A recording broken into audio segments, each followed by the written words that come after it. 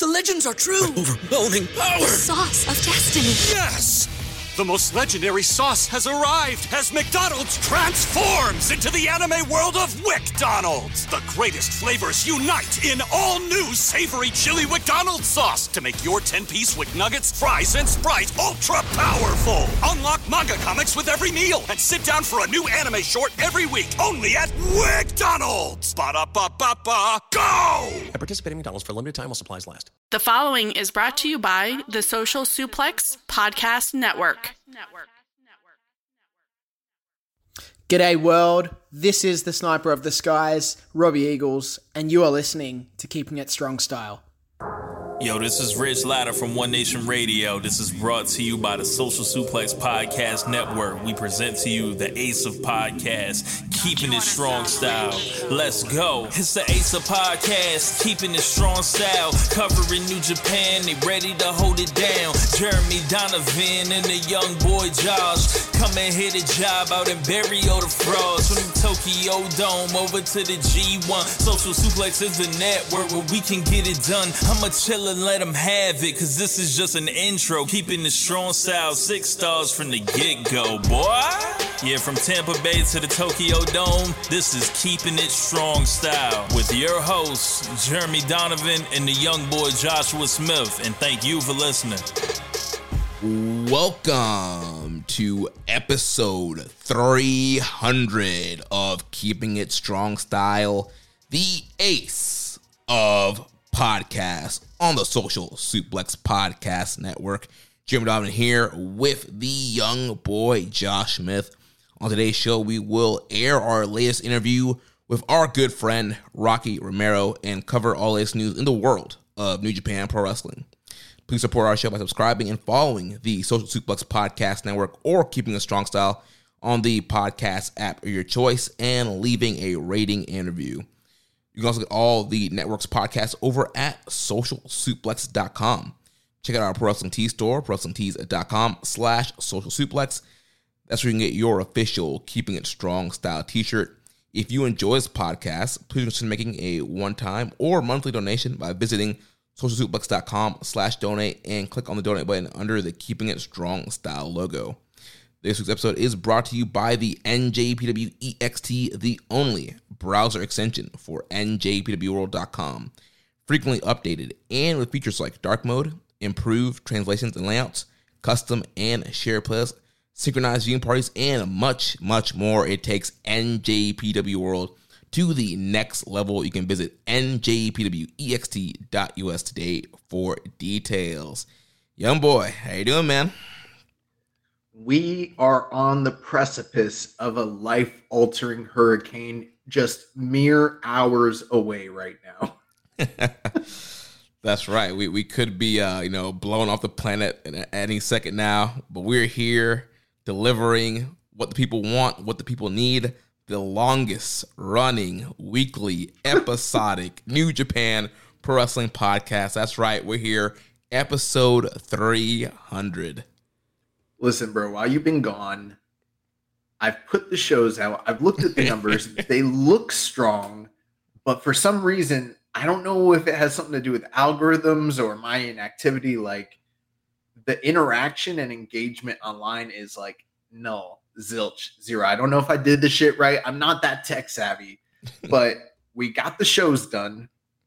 I recorded with guests. They made air, although you wouldn't know that, Jeremy, because I talked to this man. You know how I know he was busy? He didn't watch the end of the G1, and he didn't listen to his favorite podcast, Keeping It Strong Style, at all while he was gone. You know, fuck me, fuck the All-Star Junior Festival. I did see the episodes they downloaded, they came out, so I knew that the shows were happening. I saw, Chris Samsa and Floyd Johnson were on, so shout out to those guys for filling in for me when I was out. But most of the trip I was on a boat on the cruise. I didn't have much Wi-Fi. Don't you ever forget. They didn't have much access to the internet for a large part of the trip. So I did not watch the semifinals or finals of the G1 Climax yet. Obviously, I do know the results. I heard that they are match of the year contenders. So obviously, I will watch them obviously before we do our year-end awards and votes. But yeah, thanks, Josh, for great job holding it down, making sure the episodes go out, getting us here to 300. Yeah, I do what I can. I took this podcast collectively, put it on my back, and I carried it like the cross that it was. I bared the cross of Keeping It Strong style, and it was heavy.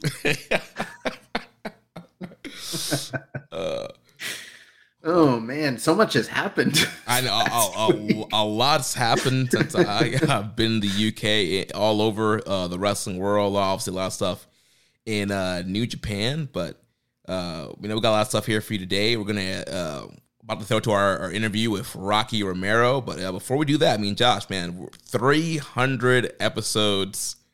Any thoughts, any comments, any feelings about getting to this point? We've done the whole, I love you, you love me, we love everybody podcast before. We've had people, send in the video or the audio comments, yada, yada, blase, blase. Like, we're here. We're giving it to you, Whether thanks. You want it or not. We're going to get paid off your podcast download whether you want to or not.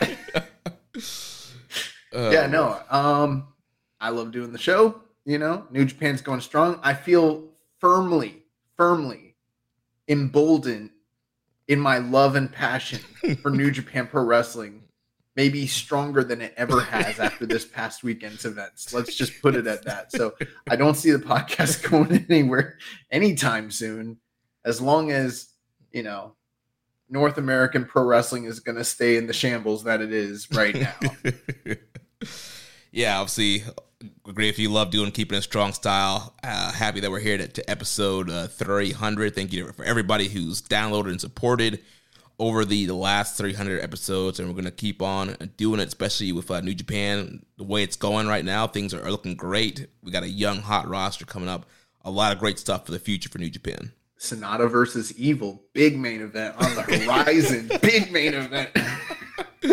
Oh my gosh! So that was one of the things I was worried about. Like right before I lost connection, I saw Evil get into the semifinals. I was like, they can't do Evil and Naito. They can't.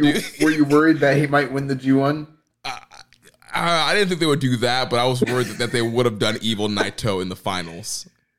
Oh my God. Yeah, but we'll talk a little bit more about G1, but let's go to our interview with our good friend Rocky Romero. So we did record this last month, right at the beginning of the G1, but it's still a very evergreen interview. There's a lot of stuff that's still very relevant. Like we said a couple weeks ago, I think it's one of our best interviews we've done with Rocky. It's our third interview with Rocky, so you're going to hear a lot of great stuff. So let's throw to that interview. Ladies and gentlemen, thank you for listening to Keeping It Strong Style, getting ready to celebrate episode 300. And with tradition, every 100 episodes, we bring on the former IWGP Junior Heavyweight Champion, the former 8-time IWGP Junior Tag Team Champion, the current NWA Historic Welterweight Champion, Kazuchika Okada's best friend, and our good friend, Rocky Romero. Rocky, how you doing, man?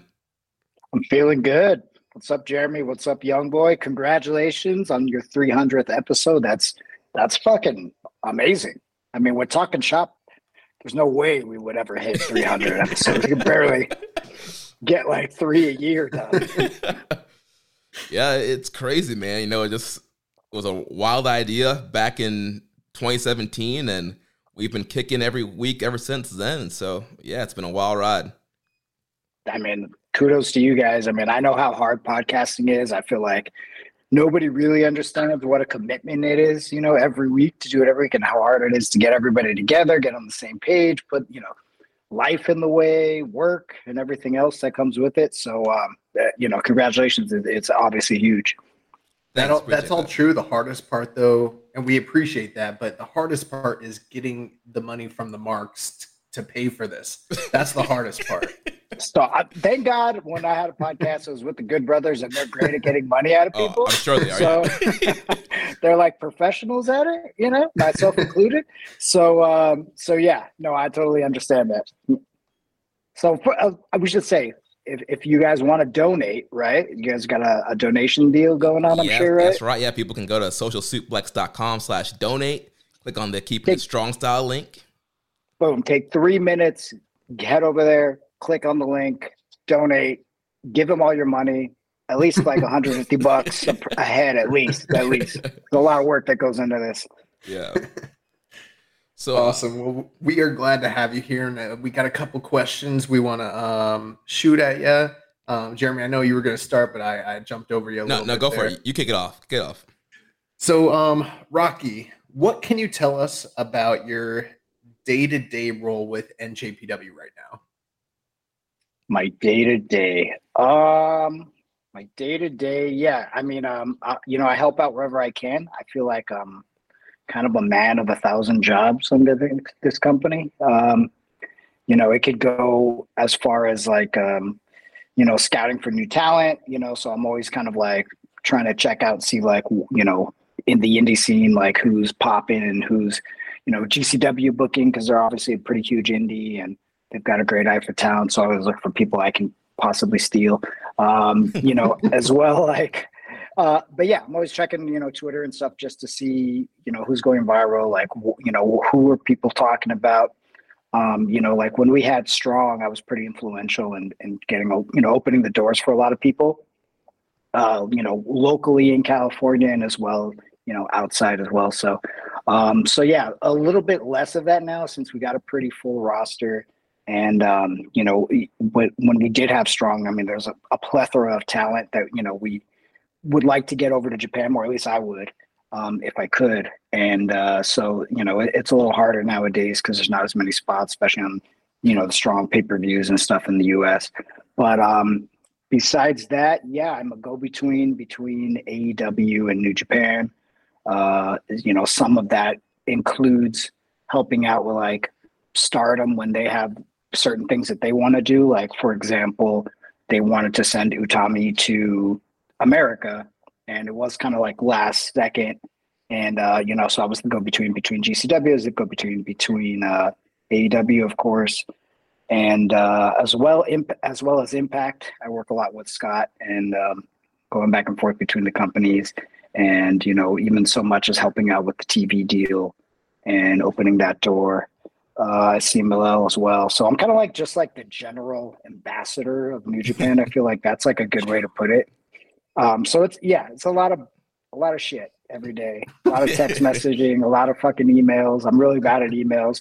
People don't understand, like, when I don't get back to them, or if it takes a while to get back to them, it's just like most of my days, like in the moment, because I may get a call from Tony Khan and he'll be like, hey, I'm trying to get this person for, fucking Wednesday or something, so I'm like scrambling, trying to figure that out, so yeah, it's always kind of like, I have to prioritize a little bit, depending on what's going on. What else do? I wrestle sometimes, which is nice. That's like the easy and fun part of my job. I wish I could do more of it, especially in Japan. It's just been really hard, because I'm juggling all this stuff. And because a lot of times I need to be around in the States and in the same time zone, and we do have New Japan Strong shows, which I help out a lot, behind the scenes. So yeah, I haven't been able to get over to Japan as much. I wasn't able to do the Super Junior, which I really, really wanted to do the last 2 years. So I don't know. I'm hopeful for next year, but the way the schedule is looking, I'm sure we're gonna have some US shows, so I probably won't be on it. But yeah, that would be like huge to head back and actually do a tour. I'm like missing Japan. I'm missing the food. I'm missing the culture of, being on tour and hanging out, and not, because I can just like focus on what I love, and that's, wrestling in the ring, Yeah, and you kind of touched on what we're going to talk about next. So yeah, you mentioned also you're still wrestling, and this year's been a big year for partnerships for New Japan. Like you mentioned, Impact, AEW. We've seen a lot with CMLL, and you still might not seem a lot to you, but you have been wrestling a lot. I feel like, especially in other promotions. You're doing a lot of what we call excursion work, having a lot of great matches all across the world, and also more excursion stuff than you're doing in Japan. So that mainly just because you were saying it's kind of being in the States, being a lot easier and doing these kind of quick shots to Mexico and across the U.S. versus going to doing tours in Japan. Yeah, I've been busy as hell. It's been really hard. It's been tough because like I just did like a crazy world tour where I went to Chicago pre Forbidden Door, then went to Toronto for like 4 days, then went to Mexico for like a week, and then jumped on a plane and went to Japan for like 6 days or something, and then came back, went straight to New York the same day as I landed from Japan. So it's been hectic, but I'm grateful that I get the opportunity to go and wrestle all these different places and mingle with different people and different talents. I feel like that's super important for kind of like my job in scouting. So, I'm pretty grateful to do that. And I'm having fun. I am having a lot of fun. I mean, the travel sucks, but I'm having a great time in the ring. And Mexico has been so good to me in the last, 6 months, 8 months. I've kind of, I always had a dream to, wrestle in the main events in Arena Mexico. And but you also be like featured or a featured player in those main events and being able to headline big shows and big pay-per-views. I mean, that's been super incredible. So I feel like also just being able to help CMLL and like pointing eyes towards it outside of Mexico, right? Because I mean, they do great business within Mexico City and Mexico, obviously, but I feel like the world isn't really watching them as much as like they could be or should be, because CMLL is a great product. They have great wrestlers. It's just nobody's seeing it, right? So I think by me being involved and being there, because I feel like I do have a pretty, I'm not like the most popular wrestler, but like I have a voice that I think kind of guides people sometimes towards different products, and especially being on AEW TV, being, an Impact here and there, and being in New Japan all the time, that like, it definitely helps to be like, oh, Rocky's doing this CML thing. Like maybe I'll catch a clip of it, So, the stuff with Volador has been insane. That's been like super fun. And, I'm kind of like, I'm definitely living my dream and having fun doing it. I just missed Japan, I guess, in the long term. So, speaking of the Mexico run, you've been working in CMLL, as you mentioned. You won that long-standing title that Volador held. It's the World Historic Welterweight title. I've always called it the Volador World title because he held it for literally almost a decade on and off. And then you had this incredible feud with him, and you defeated him in your two major matches. A lot of people were kind of counting you out in the final one. They thought he was going to have this heroic win on the way back, and you ended up beating him. Talk a little bit more about that, as well as, they just had their Fantastic Mania, the first time that they've done a Fantastic Mania. And beyond that, what's next? What's on the horizon for you and CMLL and I guess New Japan? Yeah. So first of all, I didn't think I would ever be in a CML ring again. I mean, I kind of fucked them over in a way. So just to be in CMLL for me is a pretty funny thing and kind of a big deal, because I definitely never thought I would be back in that company. I talked a lot of shit on the way out in whatever it was, like 2009 or 10 or whatever. And when I jumped to AAA, they had given me this character called Gray Shadow. I jumped to AAA, took that fucking mask off, threw it down, a la Eddie Guerrero. So I was just trying to, trying to live like my hero. I'm like, well, Eddie did it, I'm gonna fucking do it too. That shit's cool. To completely burn that bridge, and then I spent some time in AAA. It sucked, terrible, and then I finally found my way back to New Japan. The whole point of me going to CMLL back in 2007 or 8 was to go back to New Japan, because I was working for Noah and I wanted to get out of Noah and go back to New Japan, but they wouldn't let me go directly. They were like, just cock blocking completely. Of course, my dumbass goes to CMLL, does all this shit. Everybody's pissed at me, and then I can't go back to New Japan because I'm working for AAA. So we finally quit AAA. Thank God, New Japan took me back, and I've been there ever since. But long story short, so when I got the call to come last year for the CMLL Grand Prix, which is like their big August like show. It's CMLL versus the world. They get like 8 to 10 different wrestlers on both sides to go against each other in this huge, like, never-ending Cybernetico tournament. Yeah.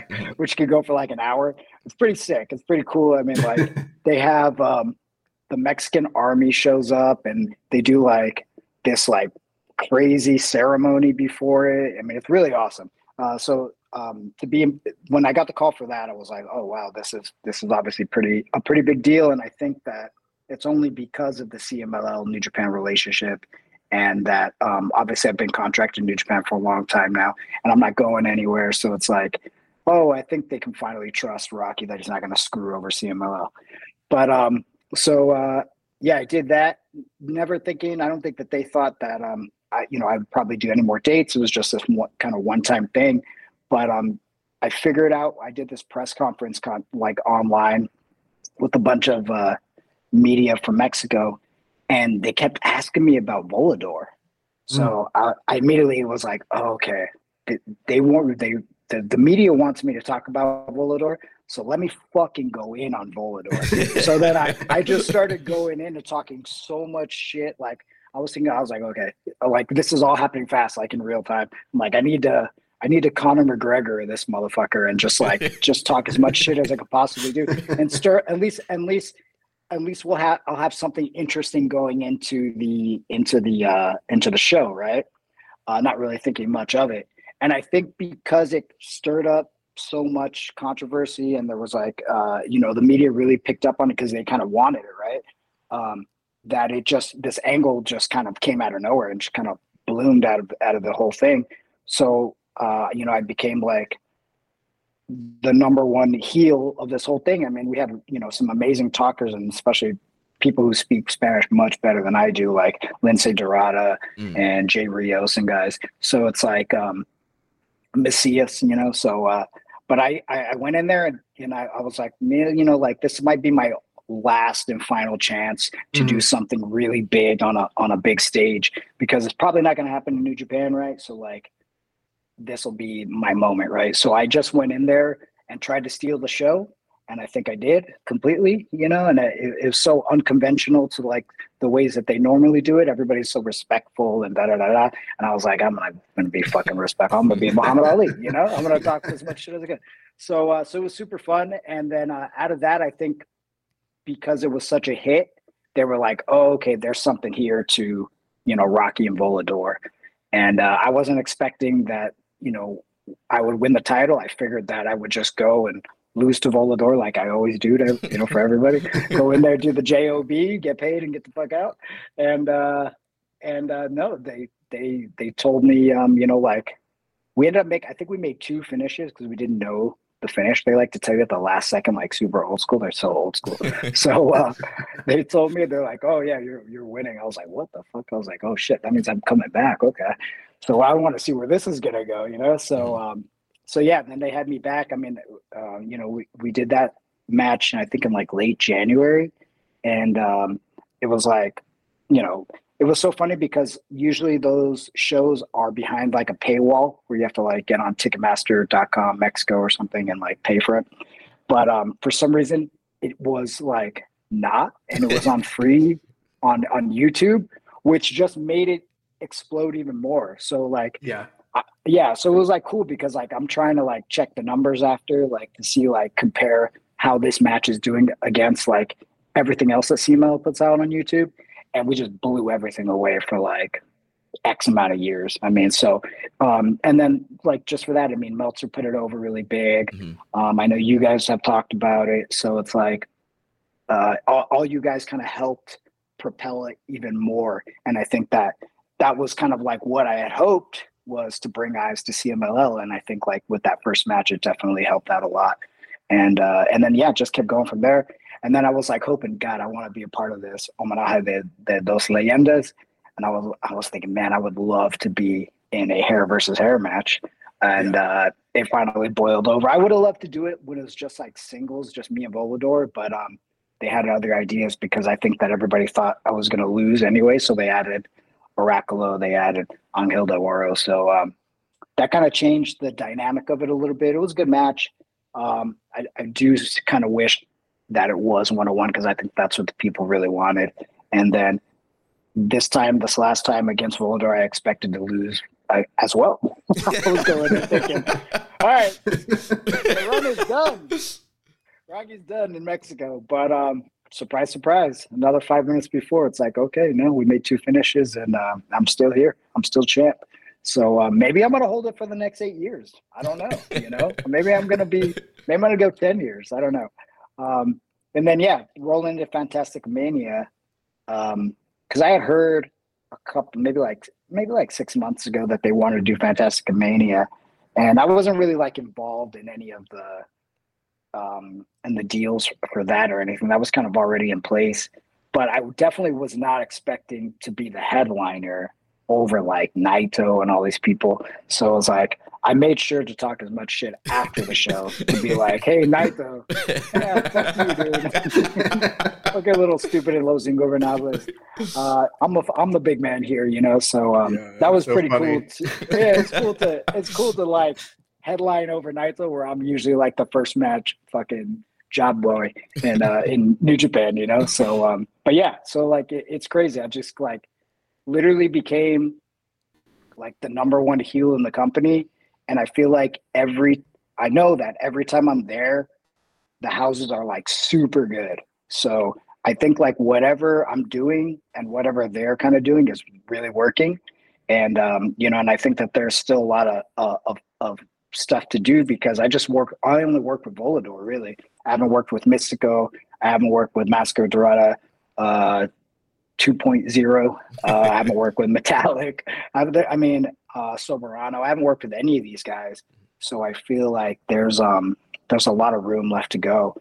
And if they wanted to go that route, as long as I'm going to be in New Japan, I would love to keep going to Mexico and doing that. And I'm having fun. I'm having like a blast because I get to be wrestler, and I don't have to be like doing a million other things. I can just focus in on what I love. Yeah, I mean, the run in Mexico has been awesome to watch. And starting from January, that first match with Volador, that was just an epic. That's going to be on a lot of people's like match of the year when they're voting on the Observer Awards and Voices of Wrestling year-end poll. So the Mexico run's been a ton of fun. I really want to see the Fantastica Mania. I know it's blocked on just for Japan users right now on New Japan World. So definitely want to be able to check that out. And just loving the partnership there. So kind of shifting gears now, ever since we've been doing this show, one question that we used to get all the time was, who is the mole in Chaos? And a lot of people are always concerned about the state of Chaos, Okada's leadership. So what is the state of Chaos? I mean, it seems like the last couple of years it's kind of been a few chaos. It's chaotic as always. I mean, I feel like Chaos is the only group that everybody, like, you start in New Japan and then you immediately turn your back on Chaos with the first second that you get, it's like, who's going to stop you? Like Yano doesn't give a fuck, like Yano's out trying to sell you products all night, so, but I think it's funny. I was thinking about that the other day. I was like, man, should I turn my back on Chaos? One of these days. I was like, if I really want to get pushed, I feel like I got to turn my back on Chaos, no, it's so funny. Like, I love everybody, like all the guys in Chaos. They're all so solid. They're great wrestlers. I'm like with the fans. I just wish that there was more of like a cohesiveness or like a thread between the group still that, or dissolve the group and let's completely start over. I kind of feel like Chaos could be dissolved at this point. Everybody just kind of go their own separate ways, like kind of like Suzuki Gun did, I think that would be cool and it would be fresh. And I don't think we'd be losing anything, you know, besides some like really fun, you know, DVDs that Yano makes, you know? Yeah, there's been a lot of faction shakeup this year, and it seems like Chaos is pretty much kind of fused with Hantai. You guys are teaming with Tanahashi and Umino and all those kind of guys. So it kind of seems like a Chaos and Hantai is kind of one. So yeah, I think breaking the unit up and sending guys into other units or creating new units. Let's start a Rocky Goon and let's shake them things up. I try to get some more royalty checks, so I'm all about it. You know, I feel like we've already like, you know, tapped the well with the Chaos. So I feel like we need some new we need some new merch. We need a new name, and I think that would add some freshness to everybody that's involved. You know, obviously, you know, I'd keep Bishamon together because they're awesome. They're like, oh yeah, the new 10 Koji. You know, I feel like they're that kind of team, and obviously Ishii doesn't really need anybody. You know, I mean, he can just be in Hontai.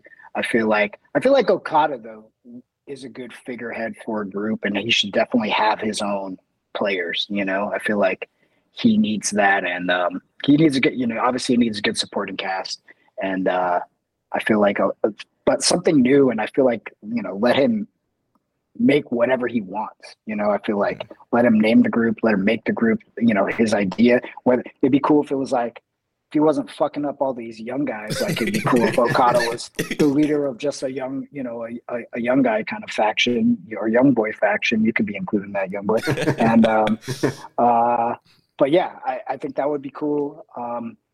Yano should just be Yano. You know, he's just a part of Hontai. I don't, you know, he doesn't need to be heel or anything. I feel like he's too fun. And then, yeah, I guess, I mean, I would have been down with Los Ingo, but Naito hates me, you know? He just fucking despises me. I don't know why. It's probably because he took his main spot. event. That's why. You took his payday. Good point. Yeah, but good point. it's funny that you say that Okada should be the guy at the limelight and at the figurehead, because there's an entire swath of fans that totally disagree, and they think he's the worst leader there's ever been. But what did Shinsuke do? Shinsuke didn't do anything. That's true. But kind of shifting over to Okada, recently at the Forbidden Door event, he main evented against someone else that you have a lot of history with, Bryan Danielson, and he unfortunately was tapped out by Bryan Danielson, who had also suffered a broken arm in that match. So give us your thoughts on that, and, you know, kind of what your feelings were, especially with the history with those two guys and what you see for the future. So, I mean, the coolest moment for me, because I was sitting backstage and me and Orange Cassidy were watching it, and like from the backstage monitor, like right behind, just so we could make sure we could hear the crowd, you know? Yeah. And I didn't know Danielson was coming out to what's the song? Final Countdown. Yeah, I didn't know. So like immediately after that, I just like chilled, you know? I'm like, what the hell's going on? I was like, I did not know that they got the rights to that song. So so you knew it was just going to be like a special moment. Obviously it was going to be a special moment, but like then it was like you were in it, you know? And it's unfortunate that Bryan broke his arm, you know, like halfway through, because obviously, I mean, it was still a great match. And what I do love though is the fact that with that ending too, there's more that you could do with that story, whether it be at Forbidden Door next year or wherever it goes. I feel like they haven't hit their pinnacle yet of those two. It was like the perfect first time meeting, you know? It was like, that's exactly what a first time meeting should be between like two, you know, major wrestlers, and leave a little on the table, you know, a little meat on the bone so that you could really go in on the next one. So, you know, I don't know when that'll be, but, you know, I hope that it happens in the next year or so, you know? Obviously, like, you know, Bryan has a hard style, and, you know, I feel like it's, you know, starting to catch up a little bit. So, you know, sooner is better than later, you know? Yeah. I think a lot of fans are hoping that happens at Wrestle Kingdom this coming January for a big rematch. I think if it happened, I would love to see that happen in Japan too, because they'll just have so much more space to do what they want to do and how they'll do it and how the fans will react, you know? Not that, like, I mean, Forbidden Door is pretty special, like in when it comes to like fan reactions, because it's like the most hardcore fans watching the product, who love both products, or, you know, who really love wrestling. So not to take away from that, but I feel like there's just something special, right, about the aura of Japan, and like them meeting in Japan and how they would probably structure their match and do their match compared to how they would do it for an American crowd. So yeah, that would be nuts to have Brian, you know, on a big show or Tokyo Dome or whatever, if it does happen. Yeah. And earlier, you know, you mentioned Eddie Guerrero being your hero and wanting to be like him. And, you know, we all know that you at one point were Black Tiger, and that's when you won the IWGP Junior Champion. So whatever happened to Black Tiger in that whole role? Me as Black Tiger? Yeah. Well, no, you guys had a feud going on back last year, and he just disappeared. What happened? Yeah, dude, he left the territory and then he retired. He got his win over me and then he fucking took off, you know? It's like the story of my life. You know, I can't keep a partner. That's the whole problem, you know? I can't keep a tag team partner, can't keep a rival. Wait, so what's the exact question? Is it about my Black Tiger, like me as Black Tiger, or what are we talking about here? Kind of or both. Are we talking about? Kind of both. Because okay. It seemed like that storyline was leaning into maybe you getting the mask back and maybe being Black Tiger again. So maybe some newer fans might not know about your history as Black Tiger. So maybe touch on that a little bit, and then the feud with the new Black Tiger from Strong. Yeah. So they asked me to be Black Tiger, and at first I was like, me? Are you serious? Like me? Like that's what you want to be like? I was like, but obviously it was like a huge honor because I love Eddie Guerrero, and obviously like there's that lineage and cool history.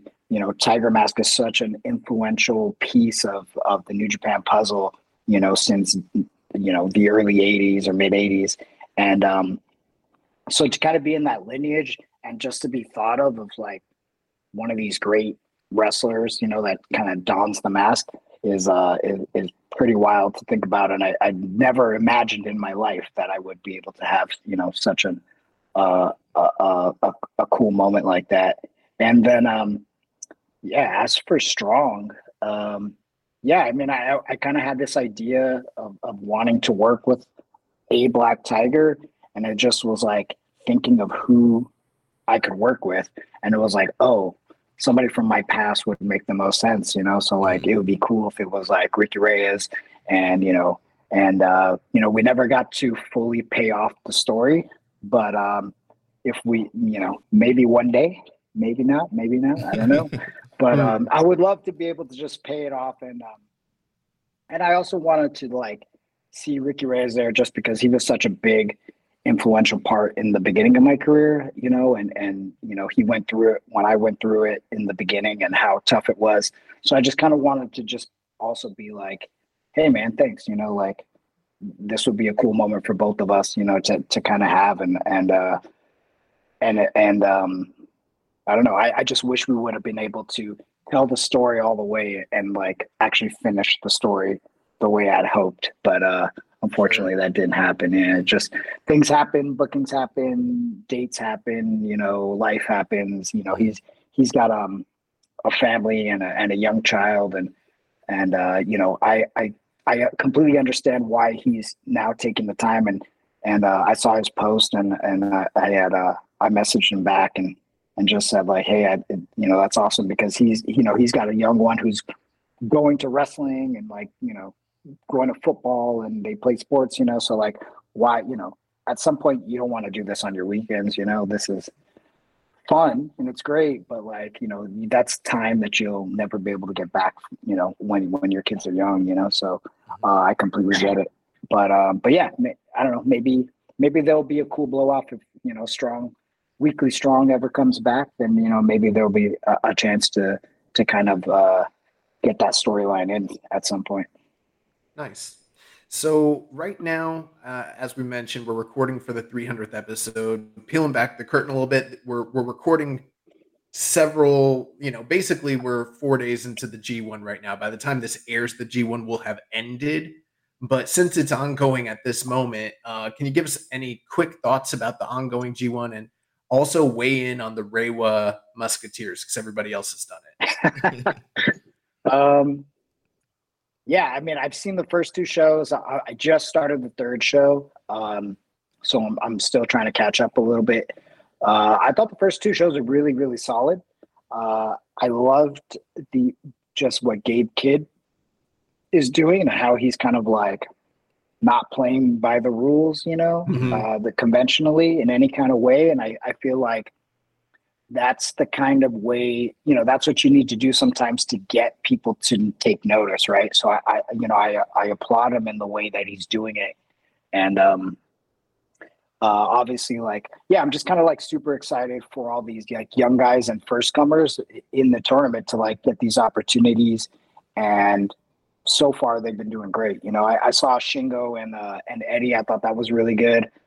They, hard hitting type of all Japanish match. And then, you're seeing him throw the Kobashi chops, and then you see like Shingo start throwing the Tenryu punches, and the chops. So back and forth. I don't know. So like, old school head like me, it's like, oh, this is fucking cool, Yeah.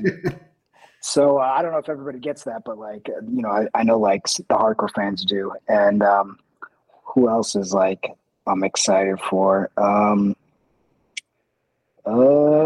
Yeah, I mean, we'll get down the road. I thought, was it who wrestled Tana in the second day?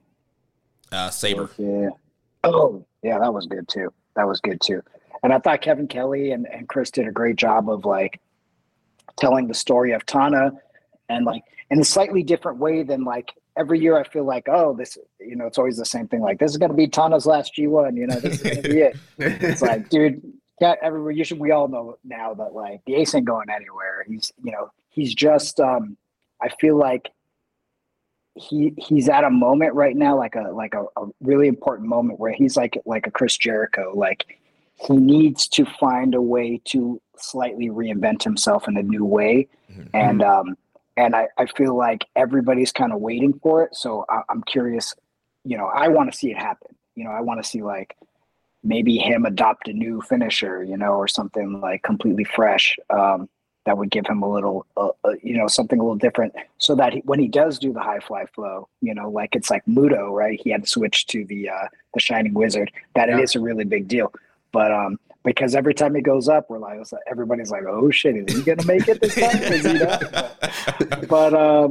But he's still the fucking man, though, And I was watching that match. I was like, oh shit, this is like, he's doing cool stuff to the arm that I've never seen before. I'm gonna steal all this now because that's all my matches are. So I was excited about that. Yeah, and I think Zach's like maybe for me top 10 wrestlers in the world right now. He's so fucking on another level. It's just not even funny. And to watch him having so much fun as being like the head man for Team DK, like you can see how much he's enjoying himself. And it used to just be like angry Zach, right? But now it's like funny, fun, and angry Zach. And so it's like the two Zack Sabres, like pre-Suzuki-gun mixed in with the Zach from Suzuki-gun. So like it's cool to see that, him kind of develop and finding him, a new part of himself. So, yeah, I mean, overall, so far, I'm pretty stoked about the G1. Like I said, I'm really, really intrigued by the young guys. Oh, Shota versus Narita was sick. Yeah, that was a great match. Really good. It was really, really good. I was surprised because you never know what you're going to get out of that match. Like, obviously, it's going to be hot, but like, the crowd was like really into both of them. And then because you think like, oh, maybe they're only going to be into Shota, but not Narita, because Narita's not like the most flashy guy, right? So, and Shota's like super flash. So it's like, how are they going to be? And I don't know, it was just awesome. And it got me really excited about the future. It really got me excited about where New Japan will be in 5 years to 10 years.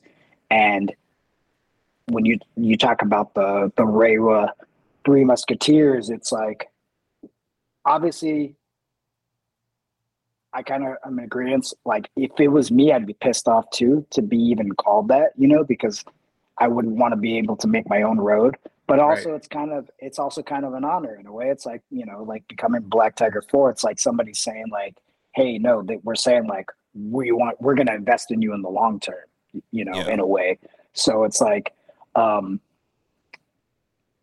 I don't know. I just love everybody talking shit on each other. I love like, the fans being pissed off about it. It was like, dude, I don't know who came up with that, but it was a great idea and a great way to announce it. And it just like created more controversy and more angles and more storyline out of all, just besides like, hey, these two young guys don't like each other. It's like, no, but now give them a more reason to talk shit on each other. And now they fucking hate each other, you know?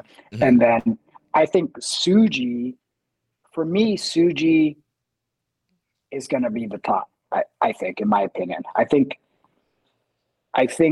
mean, obviously Shota's like, of course, he's great, and he's going to be the charismatic-ish one, you know, the classic charismatic guy, you know, like maybe in that, maybe Tana or Muto kind of way, I guess. Yeah. And then, you know, obviously like Narita's in the kind of, he doesn't need this type of role, but Suji, I feel like, I guess he would follow more of like that. But I mean, it's almost like following Naito in a way, who's not a part of that. You know, I feel like he is the complete wild card, but I think that he's going to be the key ingredient in the whole mix.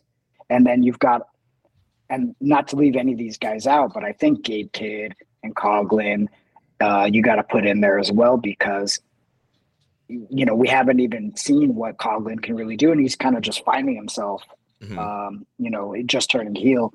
You know, this is a guy who never drank, you know, before he met the rest of those LA Dojo guys, you know, so like he's finding himself, I think, in general, but now finding himself on how he can be a heel, because, you know, he's obviously like a super gifted athlete and wrestler, you know, so once he figures that out, I think he's going to be someone to watch. And then Gabe, obviously, who has a ton more experience than he does, is just needs the platform, you know, So yeah, I don't want to leave those guys out of it, because I think that they're very much a part of the ingredients that are going to make this next generation extremely important, you know?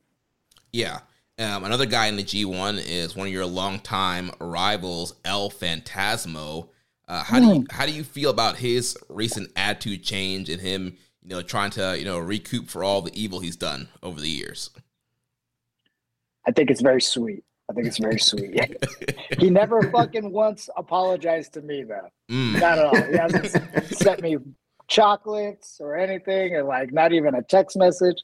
But no, I think, man, I feel like we're lucky to have Phantasmo on the roster, like completely, because he's so well-rounded in so many ways. Like he's the type of guy, you know, you can put him in any situation, in any spot. You need a 5-star match, you need somebody to just go balls to the wall, he's that guy. If you need to put him in the first or second match and just have him go out there and entertain and have fun, he's that guy. So he's kind of like, you know, I wonder if it'll hurt him too much, it being so good at everything, that, you know, just I hope that they can keep the direction and the focus on him, because and he's so over as a babyface. Yeah, which is so crazy how over he is as a babyface. But it just goes to show how entertaining he is, and what, you know, obviously he's a fantastic wrestler at that as well.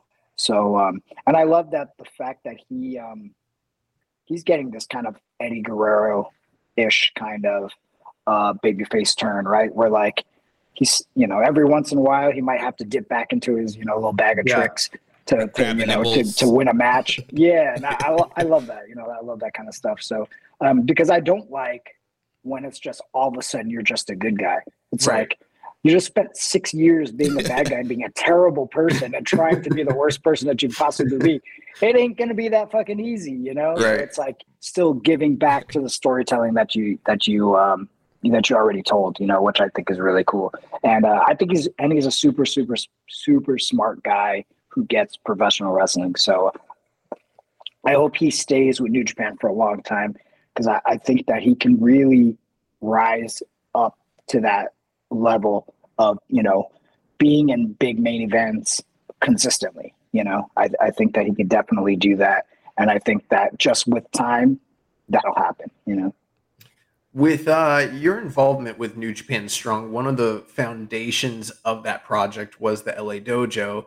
And recently the LA Dojo kind of transitioned to this new format where it's like the NJPW Academy. Tell us about, that shift and that change and, what that means for New Japan, I guess, going forward. It's business, I mean, I feel like, it's usual business, and instead of going to the route where one of the biggest problems in New Japan now is we have a lot of great wrestlers and a lot of great wrestlers under contract. So we don't necessarily I feel like the US doesn't need a yearly or even bi-yearly process where we take an intake of guys and develop them and do the whole thing, because Japan is doing so much of it right now, the heavy lifting in that, and also it's a different system, and it takes longer, and I don't know, the situation is just so much different, because when they're here, they're not wrestling 15 days on a tour, so when they're here, they're only wrestling once or twice a month on a New Japan show, right? So it's just going to take longer. It's going to be more costly in the long run. So I feel like it might be better just to have a school, have people sign up, and pick talent from that as they come along and as we find people. As well, the people who are signing up for these classes. I mean, if you're going to sign up for a New Japan Academy, you got to really want to be a wrestler, right? Yeah. Which is half the battle, because it's a tough business, and it's tough to get started. But I feel like these are people who have the heart and desire that want to do it. So that's great. So I feel like that's a good starting point. And so now the hope is to look for talent out of there and pick and choose some people to put on New Japan Strong and give them opportunities and see how they do, test the waters with them, just like usually, Strong does. And then be able to call on them when needed and, hopefully get somebody over to Japan. We had a couple of good standouts in the first class. Trisha Dora, who's been killing it on ROH. So you'll definitely probably see her on New Japan Strong, later this year. Johnny Robbie is another one. She's also another standout. You'll see her as well. Yeah, there's been a couple though. There's maybe 3 or 4 that I could definitely see on a New Japan Strong card, whether it be a dark or an opener. But I that's the next goal is to start giving people from the academy opportunities, the ones that really stick out. Nice. Earlier we were talking about Forbidden Door. Is there any chance of you guys doing a Forbidden Door event in Japan? I would love to. For Tony, I think it's a little more difficult doing it in Japan because he's got so much going on. So I mean, obviously, if we did it and New Japan did all the heavy lifting, I think he would be more open to doing it. And and I also feel like there's no rush with Forbidden Door. There's no rush with this AEW relationship. I feel like it's for me, it's always been when AEW started, everybody's like, oh, New Japan and AEW have to work together. It's why there's no rush to any of this. I mean, if both companies are going to be around for, New Japan will be around for another 50 years and AEW will be around for, another 50 years, then what is the rush to get to everything so quickly? So I think, make it special once or twice a year. Obviously, I think adding another show in Japan would be the way to go, as opposed to adding another show in America or anywhere else. Obviously it's done really good business the last 2 years, and next year is going to be a tough one to put the matches together, because I think we kicked ass on this year, Yeah. So we gave the people a lot, but there's still a lot of different ways you can go, obviously, but yeah, I would love to see it in Japan. I don't know how possible it'll be, or what the circumstances will be, but I definitely think in the next year, maybe 2 years, that would probably be the goal, maybe 2 years would probably make the most sense. Well, speaking of crossover events, right now you are working currently on the North American All-Star Junior Festival. There's been some incredible talent announcements past couple days. Tell us about putting that together and, what you're hoping that might turn into in the future here stateside. That's like a cool concept that I would like to see either every year or like every other year, something like that. Cause like every year might be like tough because like even like looking at the talent of who we want to bring in and how to make it happen, it's like there's a lot going on because you're working with so many different companies, right? So like getting, the Japanese companies to say yes, or getting, AEW to say yes, and also the timing of it, so it's been challenging for sure, more than normal.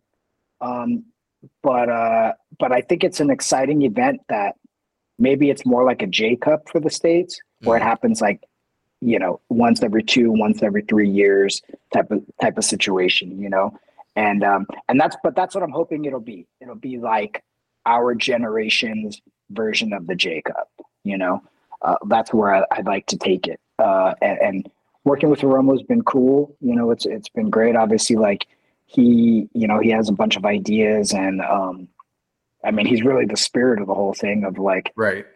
Trying to put it together and format it the way that they did in Japan, which was awesome. I saw talent that I've never ever seen in my life that I didn't even know existed on that show. And I had so much, I was like a fan, like complete fan, like, oh, this is cool. Like, oh, who's this person? Like everything was so new. And so it was really fun for me to watch. So I hope that it'll be that way.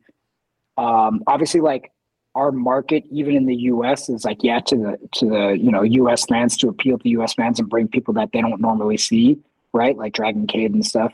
But I also feel like this show is going to do probably really great numbers in Japan, more than anything. So to give the Japanese audience a taste in wrestlers that they wouldn't normally see or they wouldn't see in Japan. So that's kind of like the hope on both sides, Yeah.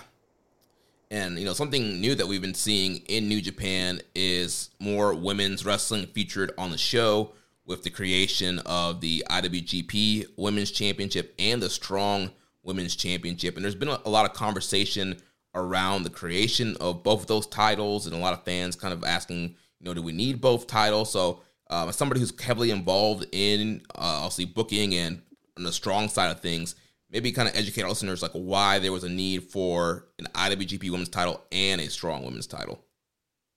This is a good question.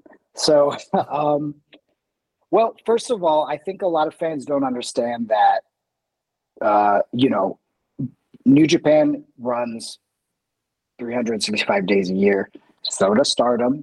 So does AEW. So, so like scheduling people for a show that fits within like when we schedule like New Japan of America shows, they have to be scheduled in between certain times, right? Like when a tour is ending or right after a big show or something like that, right? But that doesn't always line up with what's happening for Stardom or, or whoever we're working with, right? So like it just works out for New Japan, right? Because that's the company we work for. That's who, the show is created for. So it's like, it doesn't always make sense, or it's not always easy to get a Stardom talent. And, especially somebody like Mayu, who's, IWGP champion, like she just might not be available. Plus, like in Japan, when they're not doing shows and wrestling, they have media appearances, they have signings, they have all kinds of stuff that they're doing constantly, right? So even if they weren't wrestling, it may not be possible to get them. So the Strong Women's Championship was created just like the Strong Championship was to not have to depend only on the IWGP champion, because sometimes that IWGP champion is not going to be available. But we need to have a championship that represents us and also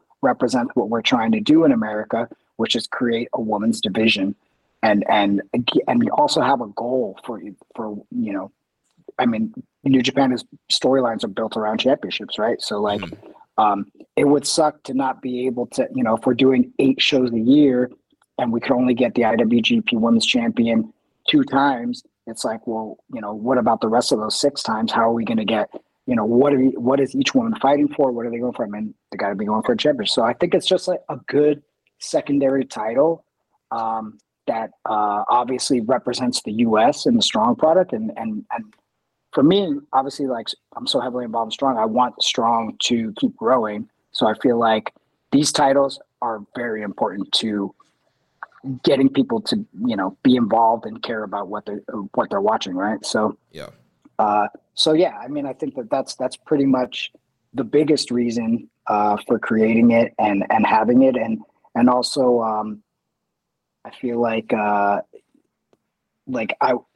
in theory, I feel like this would be the stepping stone title, right? So like, as Strong grows and grows the women's division, imagine if a Trisha Dora won that title, or like when Willow won the title. I mean, that was a huge stepping stone for her career-wise as well, because obviously, like, it was a big moment, right? And she did a great job as champion. So I feel like that's the right step, and that's where it needs to be. Obviously, like, if Mercedes would have won it, it would add, a different type of prestige to it. And obviously, she would be taking it everywhere, and like she did with the IWGP title, red carpets and stuff. So, so I mean, like, why not? I mean, it feels like it makes sense, and and it also opens up the doors in relationship with the other companies. Stephanie Vacker, could win that championship. A woman from AEW could win that championship, or Impact. So I feel like it just gives the women's division more flexibility to grow. Great answer to a difficult question, and I think that probably helps us have a little bit more insight to why both of those titles are necessary. Last thing from me. So, speaking of Strong, obviously in the recent past, we shifted from doing the weekly episodic TV tapings to more like singular event based Strong, larger production type of scale events. What's the future of Strong? Because I know you guys just did the Independence Day events in Japan. What are some of the like future goals and things that you'd like to see done with that brand moving forward? Yeah, definitely more influence in Japan. I think that the Japan shows were like such a massive hit. I mean, a massive hit financially, in just to know that there's that many Strong fans that actually like know all the wrestlers from Strong. They know the roster, they know the moves, they know the whole gist of everything, which is really cool to see that, we definitely made a huge impact in Japan, right? So I think that probably will be a yearly thing, if not, twice a year or something. I would love to see it twice a year, but for sure, definitely every year that'll be a thing. As well as like, I don't think Weekly Strong is dead in the water completely. I think that that makes the most sense if New Japan was to grow in America, the way America likes to do things, and say if we linked up with a channel or another streaming service or whatever it is, like the US has more flexibility than Japan does to do stuff like that, because we are kind of 2 separate companies. So I think that that's definitely a possibility, and you never know, like with the writer strike and things are going on right now, like this would be, kind of the perfect timing to start pitching around a little bit and see if there's any interest, and it doesn't necessarily mean it's going to be like TNT or something huge like that. Right. But I think that Strong could live on a small channel, similar to like what MLW is doing, something like that. I think that would be great for Strong. Kind of have different avenues, where it's, SVOD and, traditional and, New Japan World and blah, blah, blah, blah. You have 3 or 4 different ways to create income, as well as like production, etc. The thing is, like, New Japan Strong was weekly, was, funded by New Japan World, primarily, and sponsorship and other things. So like, I think that the next step, if we were to bring that back, and fingers crossed, I mean, that's like one of my biggest things I'll probably going to try to be working on, for the next year or so, it would be to bring Strong back weekly. Because I just think it's too important to the growth of our young wrestlers and finding new talent for the future, right? So I think obviously like Narita coming over and how well he did on Strong, being able, give him opportunities without kind of all the big stress, putting him in the ring with Will Ospreay and giving him an opportunity, putting him with Juice and building storyline and building anticipation for when he's going to come back, because Strong is easy and it's accessible for Japanese fans, right? So I just think it's too important. And I think overall, if in the long term, if New Japan of America is going to grow, yeah, the pay-per-views are, they do good numbers and they do well. I just think that, we need to be able to fill in the storyline to get to those pay-per-views. And it's good to have two ways to do it, right? Like you can have the weekly Strong shows to build story. And then you can also have, the Japan side building story, right? So we've got two ways to kind of feed these bigger shows, which makes them feel a little bit more important and bigger, right? So I know it's sometimes harder to follow because it's like, you've got, the Strong world, and then you've also got like the Japan world, So I think the biggest problems with that was A, taping ahead is always difficult. And then B, at that time when we were doing Strong for that like period of time, 2 years or whatever, Japan wasn't so easy to get in and out of. So now that there's more flexibility and you can get in and get out of the country so easily, I think that if we ever to go back to it, it would help and it would be a much smoother product and storylines, wise. Yeah. So yeah, I mean, I feel like that, that's always the biggest problem is like when it comes to wrestling and booking and putting stuff together, and is just scheduling everything out because everything is always changing. And obviously when you're taping 3 or 4 weeks ahead, you have to be like thinking 2 or 3 months ahead always. Right. But like shit happens all the fucking time. All the time something happens. So you're just trying to fix some of those things as you go along. And, like you got to cut stuff from Strong because it might, like you had it planned out, but then so-and-so gets hurt. You got to pull that completely out now. You got to like figure it out. So it's like a constant like editing thing. And it's, I don't know, but overall it was a very good experience. And I think like the company learned a lot. Everybody learned a lot doing it because they had never done it before. And, but I think that if it does come back, the next iteration of it will be even better, for sure. Nice. Well, last question here, Rocky, and we'll wrap this up. So, episode 200, you told us, one of your goals was to win the IWGP Junior Championship under your name, win it again. So, is it coming home, and are there any other future aspirations for you? I got to figure out how to get myself in the mix, I mean, that's the biggest problem, So, I mean, obviously I would still love to do that, just let me be a transitional champion, like let me hold it for 10 days. Just be a Bushi. Yeah, exactly. But no, I mean, definitely still a goal. And it was cool to like, when I went back for Strong Japan, for the Independence Day shows, it was cool just to see how much the fan base still loves and appreciates me. And I guess, everything that I'm doing outside of Japan, but and trying to help New Japan grow, as well as like wrestling all these cool shows and doing all this stuff.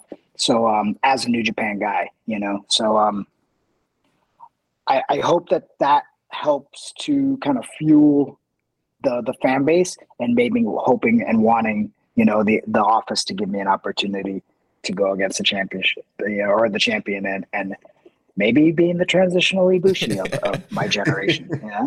Man, you're a big main eventer in Mexico, man. You know, have this welterweight championship. You know, you're a top guy. They should be booking you. That's what I'm saying. I was overnight though. Main eventer overnight though. Well, it's certainly true that the fans do love and appreciate you, and we certainly do as well. You know, probably you're the only wrestling guest that we've had on 3 times on this show, so that's a record now. And, we appreciate you taking time out of your busy schedule with everything that you do, like you mentioned earlier in the show, and, giving back to the fan base and, sharing your thoughts with us openly in such a candid way. It's really awesome. Well, I mean, your show and your fan base and the fan base for your show is like super important to what we do, and how we do it. And especially like, for the U.S. fans and international fans, who are English-speaking fans, this is kind of, this is like the holy ground of what we do. Our fan base. This is like an important part of the fan base, the hardcore fan base that we do our best to please. I know it's, but they're also the hardest fan base for sure. Yeah. But it's all love because I know that you guys love and appreciate New Japan and obviously the time that you guys spend to watch and follow New Japan, especially when it's in another country and it plays in the middle of the night and and you're figuring out ways in your schedule to watch it and then give back to the fan base by doing the show. So I appreciate you guys so much. There's a few of the podcasts like you guys who really do a great job and follow the story and also like help to encourage and teach the history of New Japan to new fans, which I think is super cool and super important. So, yeah, you guys are like our dojo for podcasting type of thing. You're setting up the next generation to love and support New Japan, hopefully. Yeah. Well, Rocky, before you go, tell our listeners where they can follow you online and any other projects you have coming up that you want people to be checking out. At Azuka Rock, AZUCARROC on Twitter and Instagram. You can check out all my dumb music on Spotify and YouTube and Apple Music. And then, August 19th. When does this come out? Do we know a date? So it's going to be like late in August. So by the time this airs, the All-Star Junior Festival would have happened, but people can still go back and buy it, right? You can go back on New Japan World and buy the All-Star Junior Festival. It was fucking incredible. And also watch Multiverse United Impact New Japan Pro Wrestling. You can buy that on Fight and check that out. All right, and we're back. And, man, so good once again having Rocky on the show. Him, taking the time out to record with us and help us celebrate episode 300.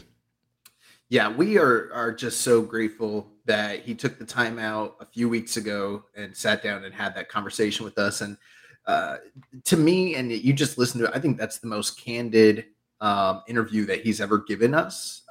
So a little bit of a bit of rapport, if I do say so myself.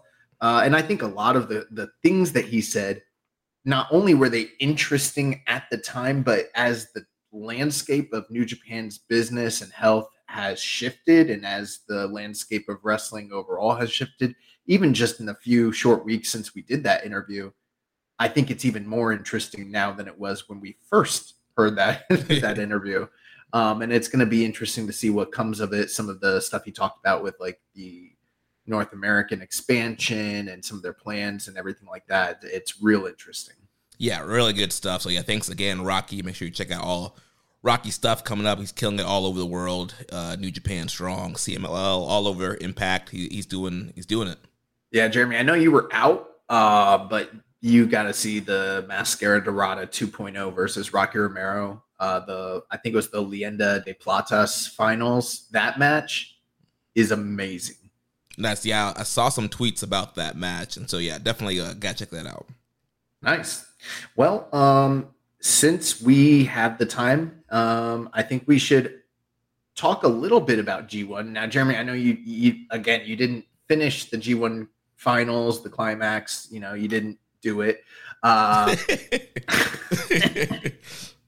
But you are spoiled, essentially, right? Yeah, I know everything what happened. The last thing I saw the quarterfinals The quarterfinals aired the morning I was getting ready to fly out Thursday night, so I watched the quarterfinals Thursday morning, and that's the last stuff I saw. But I know what happened in the semifinals and what happened in the finals. Well, what I did was I usually like to do this, and I wanted to do it on the episode where Chris was on with me, but we did a quick recording, like same day as the finals aired, and just got it to audio as fast as possible. So I didn't have a lot of time to kind of do some of the deep search that I like to do after the fact.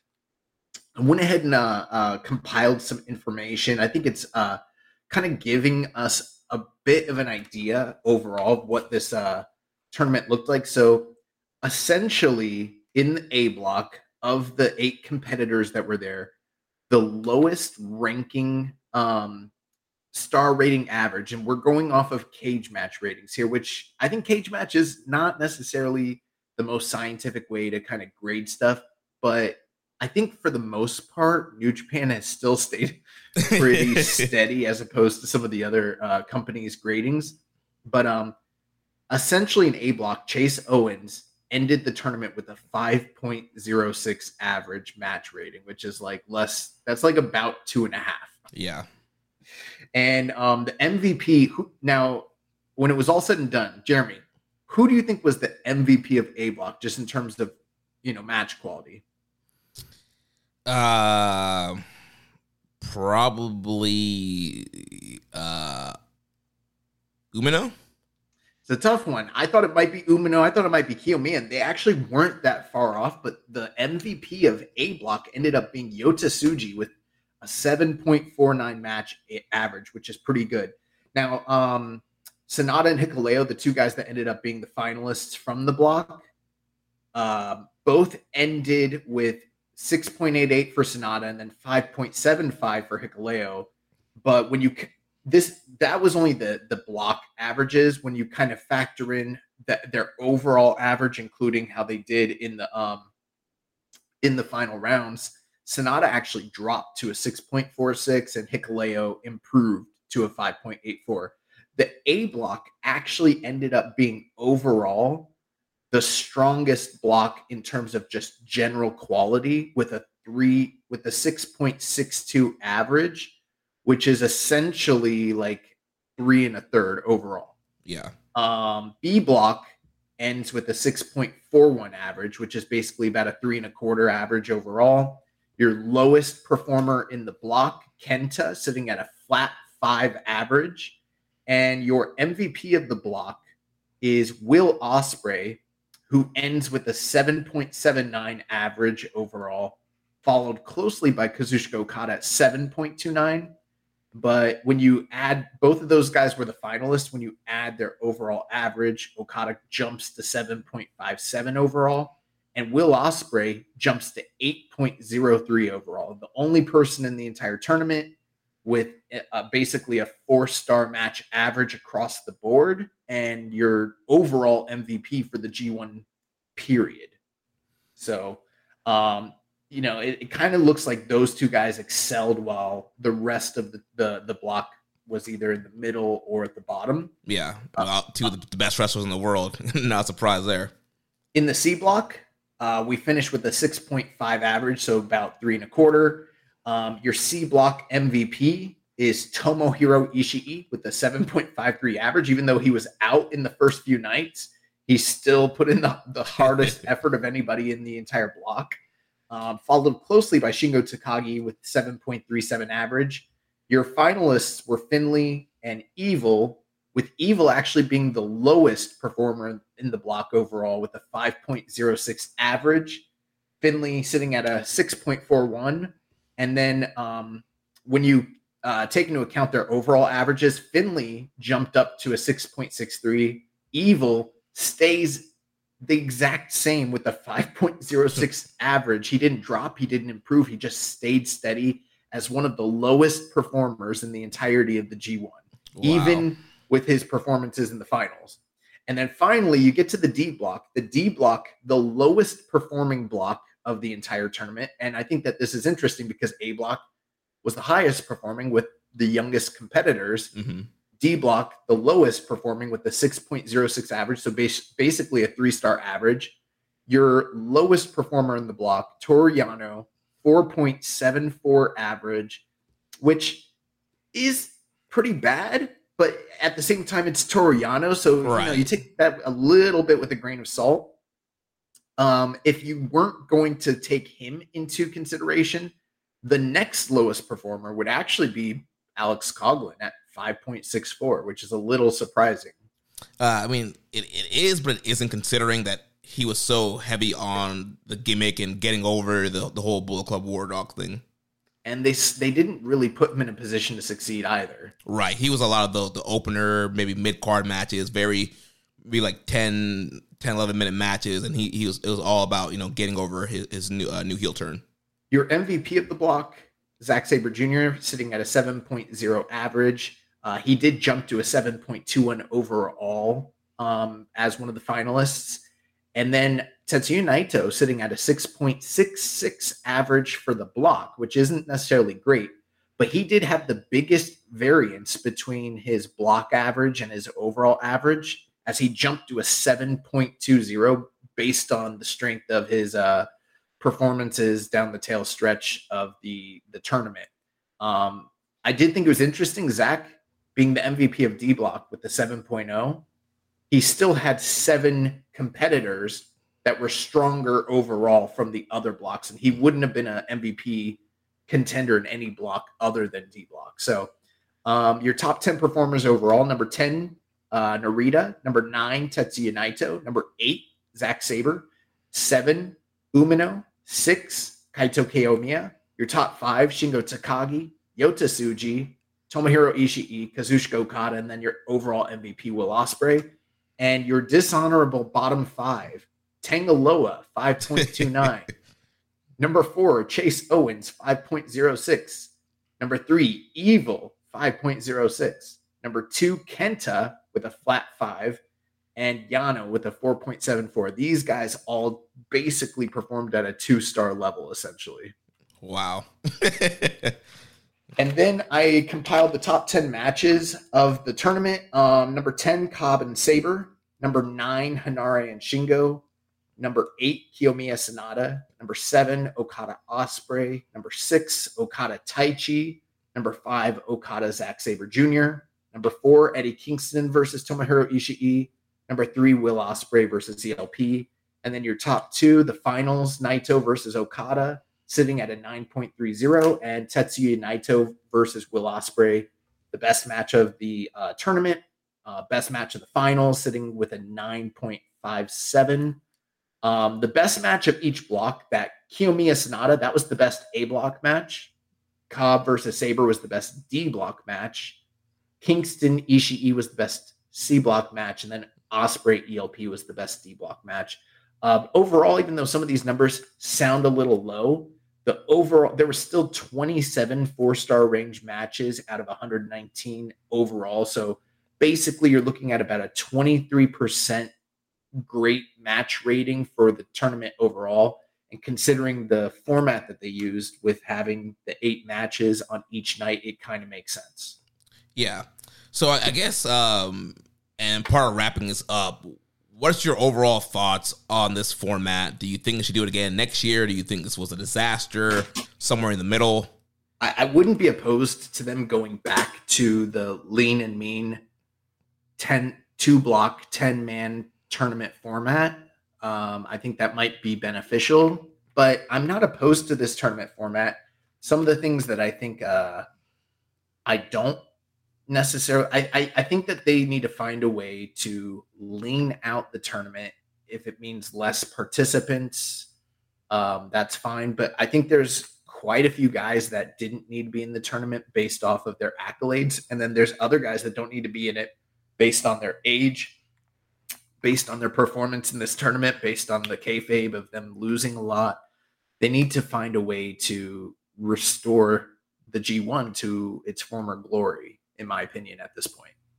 Yeah, I'm with you. I don't mind the 4-block format, but if they're going to do it, like you said, there's a lot of guys that just don't need to be in there. You have access to so many talented wrestlers in your company and across the world. There are definitely guys that they can find to replace a guy like Chase Owens or Tangaloa. But again, I would be totally fine too if they went back to the 2-block 10-man format, and I think that might be the best thing to do to kind of really help reestablish a G1. And they have such a loaded roster; they don't need to throw all these guys in here. So those bottom 5 you mentioned, some of the guys like Kenta, the guys that are getting older like Tanahashi, like you got to make room for the new guys, and I think that the 2-block format really forces that hand. We did have a couple questions last week regarding the G1 that I wanted to get to. First from Rambone Slam Pig, he said, how did you think this year's G1 will be looked at in retrospect a few years from now? It seems to have mixed reactions now, but I believe its acclaim will grow as time, as some of the first-time talents become bigger stars and the seeds planted here come to fruition.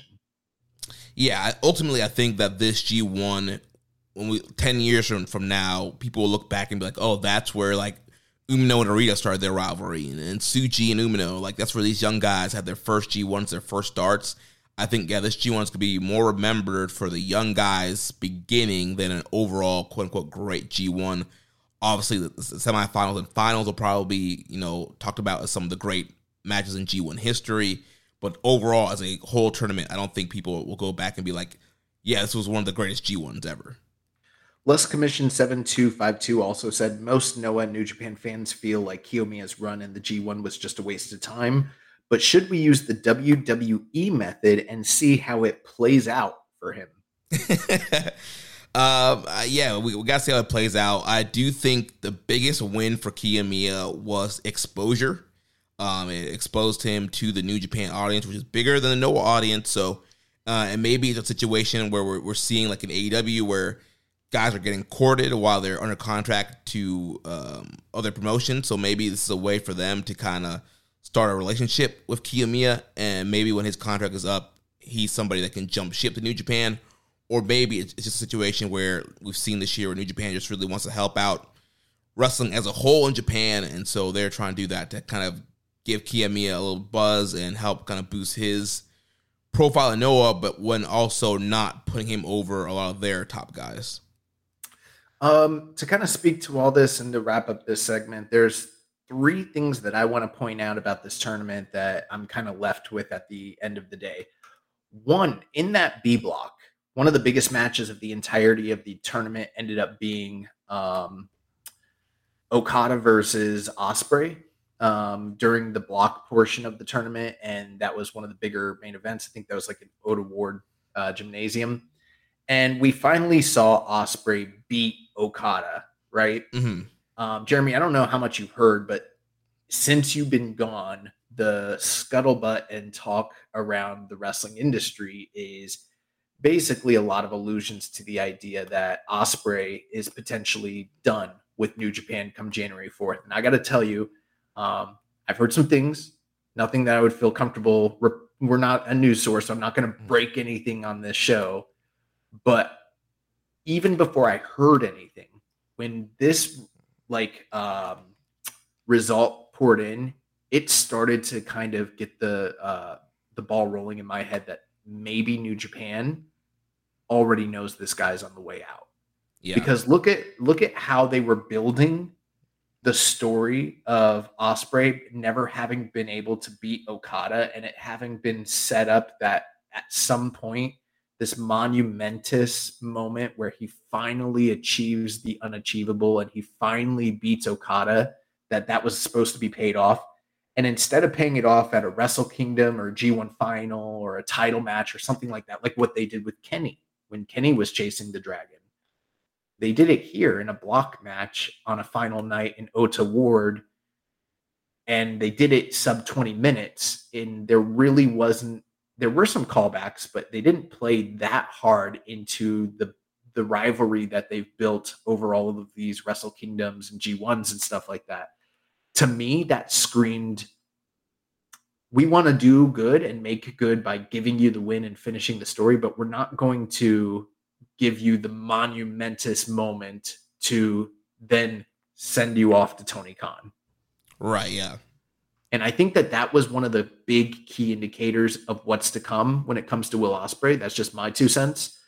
The other thing is, me and Chris had gotten into it just a little bit about the booking of A Block. And at the time, I hadn't had a lot of opportunity to kind of reflect on what had happened because a lot of it was like in the heat of the moment. Now that I've had some time to reflect and think about it, I think that there were two big missteps when it comes to the A Block. The first one being putting Hikuleo as one of the finalists. Oh yeah. And the reason I say this, it's not, well, granted, I will tell you this. He ended with a 5.75 average star rating, right? Which is the second worst of the block. Of all the young guys, he was the worst performer. And that's fine. Like, he doesn't need to be a world beater. And I understand some of the logic that has been applied to this story, that they're, one of the things that me and Chris discussed was the idea that New Japan is doing a bit of a slow burn story here. They didn't want to put Narita or Umino or Tsuji over one another, and they kind of all canceled each other out, and that opened the door for Hikuleo to get through as this monster, right? And the idea is that generationally now he's set up as a secondary guy. I think that this is a huge misstep and one of the issues of Gedo and New Japan's cautious booking style, because we're sitting on the precipice of potentially a large exodus of the company of Gaijin talent coming up this January. And there's been the talks of the money issues within New Japan and the stock dropping and the yen being soft and everything like that. And earlier this year, we'd heard those reports from Kadani and the rest of Bushiroad, how they wanted to see the young generation pushed forward in a faster method. I basically think they should have done one of two things. They should have either put Kiyomiya through, or more importantly, they should have skyrocketed either Umino, Tsuji, or Narita. In my opinion, it probably should have been Umino. Not that I have the most faith in him, but because he's had the most sustained push and been shown to be on the star level for a longer period of time than the other two guys. They had an opportunity to actually establish somebody and to make the story be that this guy does stand out from the other two, and we are going with somebody, we are pushing somebody, and they are a star of the future. And they didn't do that. They made everybody equal. It's like 50-50 booking. And nobody at the end gets of the day, over. Nobody gets over. Yeah. And then you end up with Hikuleo, who is kind of being set up for a generational, what's his ceiling? Bad Luck Fale at this point? Yeah. Which is fine if you want to have a monster that can beat Okada or, like a Naito on any given G1 night and maybe win the secondary title for a couple months at some point. But Hikuleo is an older guy. Hikuleo is a guy that I think has a lot of promise and has a future, but at this current juncture isn't the kind of person that you should be pushing through in a G1 when you have the actual true future of the company in the same block as him, all getting stagnated. I don't think that was a smart move. Yeah, I think as time goes on, that's going to be proven more. Yeah, I think it would have been more compelling. They should have had Hikuleo just be a monster and destroying people and get to that last night, and then you have Umino beat him. So Hikuleo still is over because he was destroying people, but then Umino vanquishes a monster, and then you kind of elevate both guys in that way. They did everything backwards with Hikuleo. They had him taking early losses and then come from behind and sneak into the spot, whereas he should have been dominant throughout and then got like Lance Archer against Okada last year, essentially, or Jonah, very similar to that. Yeah. And if that's another thing, if he'd come off of a Jonah or a Lance Archer type run, or even like a Cobb run, maybe I wouldn't be saying these things. But nothing in this tournament screams to me top star of this company right now. Last thing I want to say, the more I think about it, the more I think it is idiotic to have brought Kaito Kiyomiya into this tournament and to have treated him this way. And the reason I say that is because I know the argument is, well, what benefit does it serve New Japan Pro Wrestling? And the more I've thought about it, you know what benefit it would have served them? The ability to do huge business across promotions. Yeah, it would have created buzz. That is dead. There is no let's see how it plays out, because me and Jeremy actually made that argument multiple times this past year as it pertained to Kiyomiya and Okada. And we were proven wrong every time. And I still had faith that, you know what, let's just wait and see. And then he got put in the G1. And I was like, this is the make good. This is the make good. It's happening. And instead, they gave him no signature wins over any major stars of any sort. And he ended, basically like 4th or 5th in the block when he's supposed to be the ace of the company. The idea of him ever drawing money with a Naito, a Tanahashi, a Will, a Zack, an Okada, anybody like that, that is gone forever. It's off the table unless like something monumentous happens with him in his home company, which who knows. And I don't think that serves the interest of New Japan in any way. And it also tells any other Japanese company that might hypothetically have wanted to send talent to a G1 like this to never do it again. Because you can't trust, unless management from that company is smart and they, basically advocate for the guy and actually ensure that he's going to do well, which Noah didn't, obviously.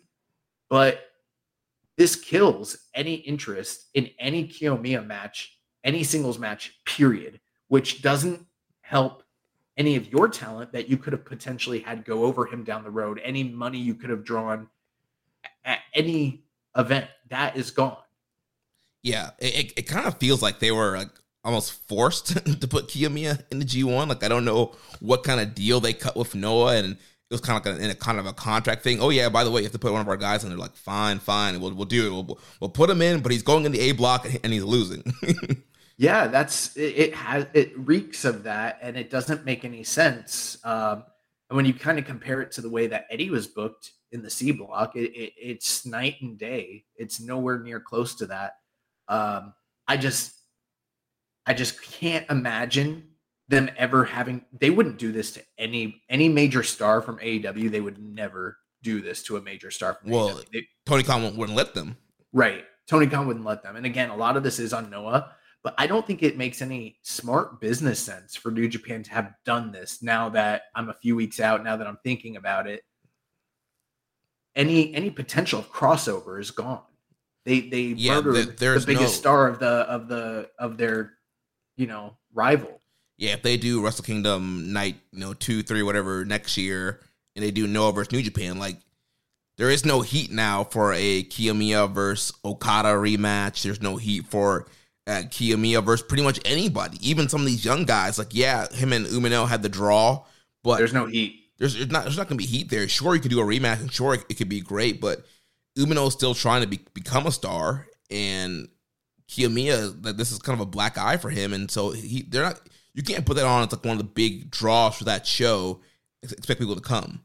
Yeah, I didn't have the time to think about it at the time, and now that I've thought a lot more about it, I think it's more egregious, and it just doesn't make. And I think it is a black eye in the tournament that they put Hikuleo through over either one of the big stars or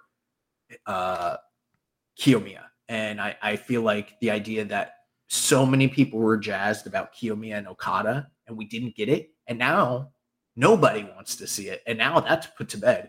And now nobody wants to see Kiyomiya wrestle in New Japan at all. So you've killed business for yourself while propping up at best an upper mid card. A guy that as valuable he might be as a utility player, you will never, and I'm saying this for the first time ever, you will never ever draw money with Hikuleo. And you could have drawn money with Kiyomiya. That's gone. Those are my final thoughts. All right, well, that wraps up our final G1 coverage for this year's G1. Next, let's jump into the Rev Pro 11-year anniversary that happened this past weekend at the Copper Box. So I was able to attend this show live. It was a tight turnaround there. Hopped on a train from Paris back to London, got into London, and then hauled over to the Copper Box. Was able to. What was that conversation like when you had to finagle your way into being able to go to 2 wrestling shows on your trip? Big shout out to Murray Bone Muzza. So we hung out with Murray, Ricky, and Clive in Glasgow, Scotland, and hanging out with those guys. And of course, my wife was there. And Murray. Oh, see, I didn't know she was with you guys. Yeah. And so Murray mentioned the Rev Pro show and all the New Japan guys, and she's like, "Why aren't you going to that?" And I was like, "Oh, this is an option, okay." But the timing was honestly the big thing, like getting back just to London in time, checking into our hotel in London. And then the Copper Box was actually like an hour away from our hotel. Wow. And then there was a ton of traffic. So just trying to get to London in time, then get to the show in time was a whole day's worth of travel. But got to the show. I was a little bit late. I came in towards the ending of the Leon Slater versus Dan Maloney match. But then I was there for a lot of the great stuff on the show. So the show opened up. They had a pre-show match. They had a women's battle royal. So I didn't see that, but I did see it. Oh, you did? Yeah. So I bought the Rev Pro streaming service. I was really jazzed for this. Okay, because it's like, I've I'll just tell on myself. I've found alternative means to try and watch Rev Pro in the past, and almost every time I've ever done that, I've turned it off because it's unwatchable, right?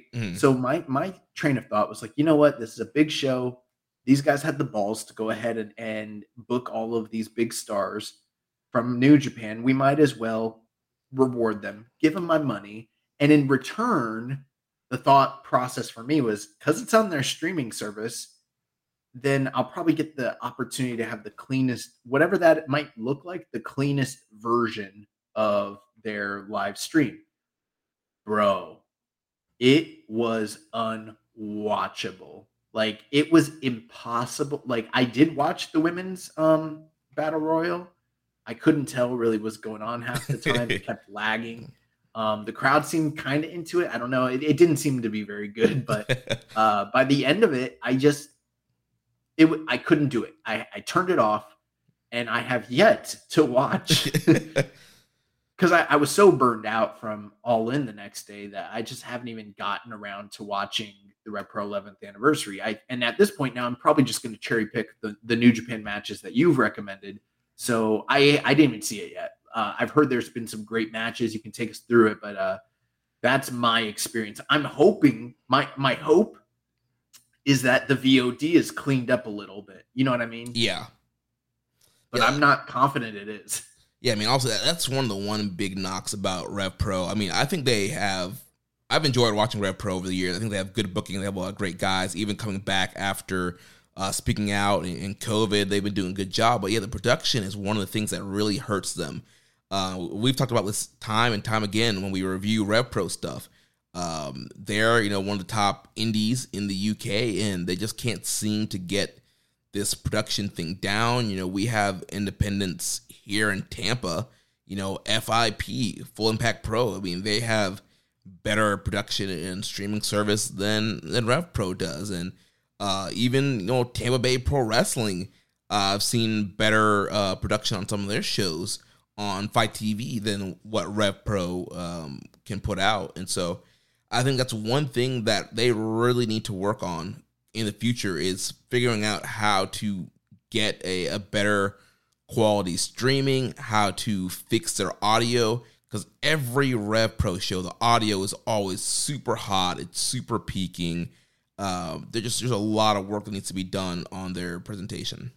I don't want to be too aggressive on this, because I do understand that they're an independent company, and I guess the best way to put it, I'm not looking for them to put on a top-notch 5-star level production.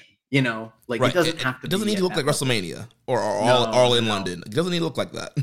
But there are a lot of independent companies out there And even if there are certain things that are part of the charm of a small independent company's production, at the very, very minimum, the sound needs to be clean and the video needs to be of a certain caliber, even if it's not the highest level production. And I mean, there's very small companies that are able to pull this off with very little money. And so that's my biggest gripe about it, is like, I want to watch the show, but it was hard to watch. Right, and a lot of people who are excited about this. They drew 4,000 fans to the Kyber Box, the biggest Rev Pro audience. I saw a ton of people on Twitter that were hyped about this show. They wanted to know, how do you watch the show? They didn't do a great job, telling new people, how do you even watch this show? That it's streaming live. Like, there's so many people that on Twitter are like, oh, this is happening. Will and Chingo, how do I watch it? But then I start watching it, and it's horrible production. And so this was a huge way. They could have drawn a lot of new fans and made a lot of new fans, but the production issues kind of came in the way with that. And even the live experience, like where I was sitting, like some of the stuff from the microphone, like the ring announcement, was kind of not clear to hear, and some of the music stuff was not the best either. So yeah, definitely they have some work to do on the overall live production in person and streaming. But well, let's do this, Jeremy. Instead of doing like a match by match, because I don't think people necessarily need that for a show like this. How about I'll give the results, and then you can kind of give us your overall thoughts, match recommendations, the stuff that stuck out to you, stuff that's relevant to our listeners, that sort of thing. Yeah. So again, with the pre-show battle royal that started out with the women, ultimately Danny Luna defeated the other women that showed up in this. Leon Slater defeated Dan Maloney in the opener, 7 minutes and 5 seconds. Connor Mills, the champion. Before we, so I did see the end of this. So Dan Maloney is still one half of the IWGP Junior Tag Team Champions. Leon Slater coming off the rivalry with Will Ospreay. Also, Maloney's a former United Empire member, now in Bullet Club. So I do think it was kind of big for them to have Leon Slater beat a New Japan champion, even though he's just a junior tag champ. And we do have the Super Junior Tag League coming up. So maybe Leon Slater will get a partner, and we'll see Leon in New Japan soon. Okay. The Red Pro Undisputed British Cruiserweight title 6-way scramble match. Connor Mills, the champion, defeats Callum Newman, Jordan Breaks, Robbie X, Shaw Samuels, and Wild Boar, 11 minutes, 45 seconds. Yeah, so this was a really fun matchup. Robbie X, to me, was the standout guy. We've reviewed some Robbie X matches on some excursion stuff. His match with Will Ospreay. So, yeah, that was kind of the standout guy for me. Callum Newman, we know he's UE now. He looked good in the match as well. So, yeah, really fun matchup. JJ Gale defeats Kosei Fujita via Boston Crab, 9 minutes, 4 seconds. Looked like people were pretty upset about this one. Yeah, this match was kind of sloppy. People were really into Fujita and really wanted to see Fujita win. When JJ Gale put Fujita in the Boston Crab, the whole crowd was booing because they all know that that's the Young Lion finish, and they wanted to see Fujita tap out Gale of that. So Fujita tapped out to the Boston Crab, crowd booed.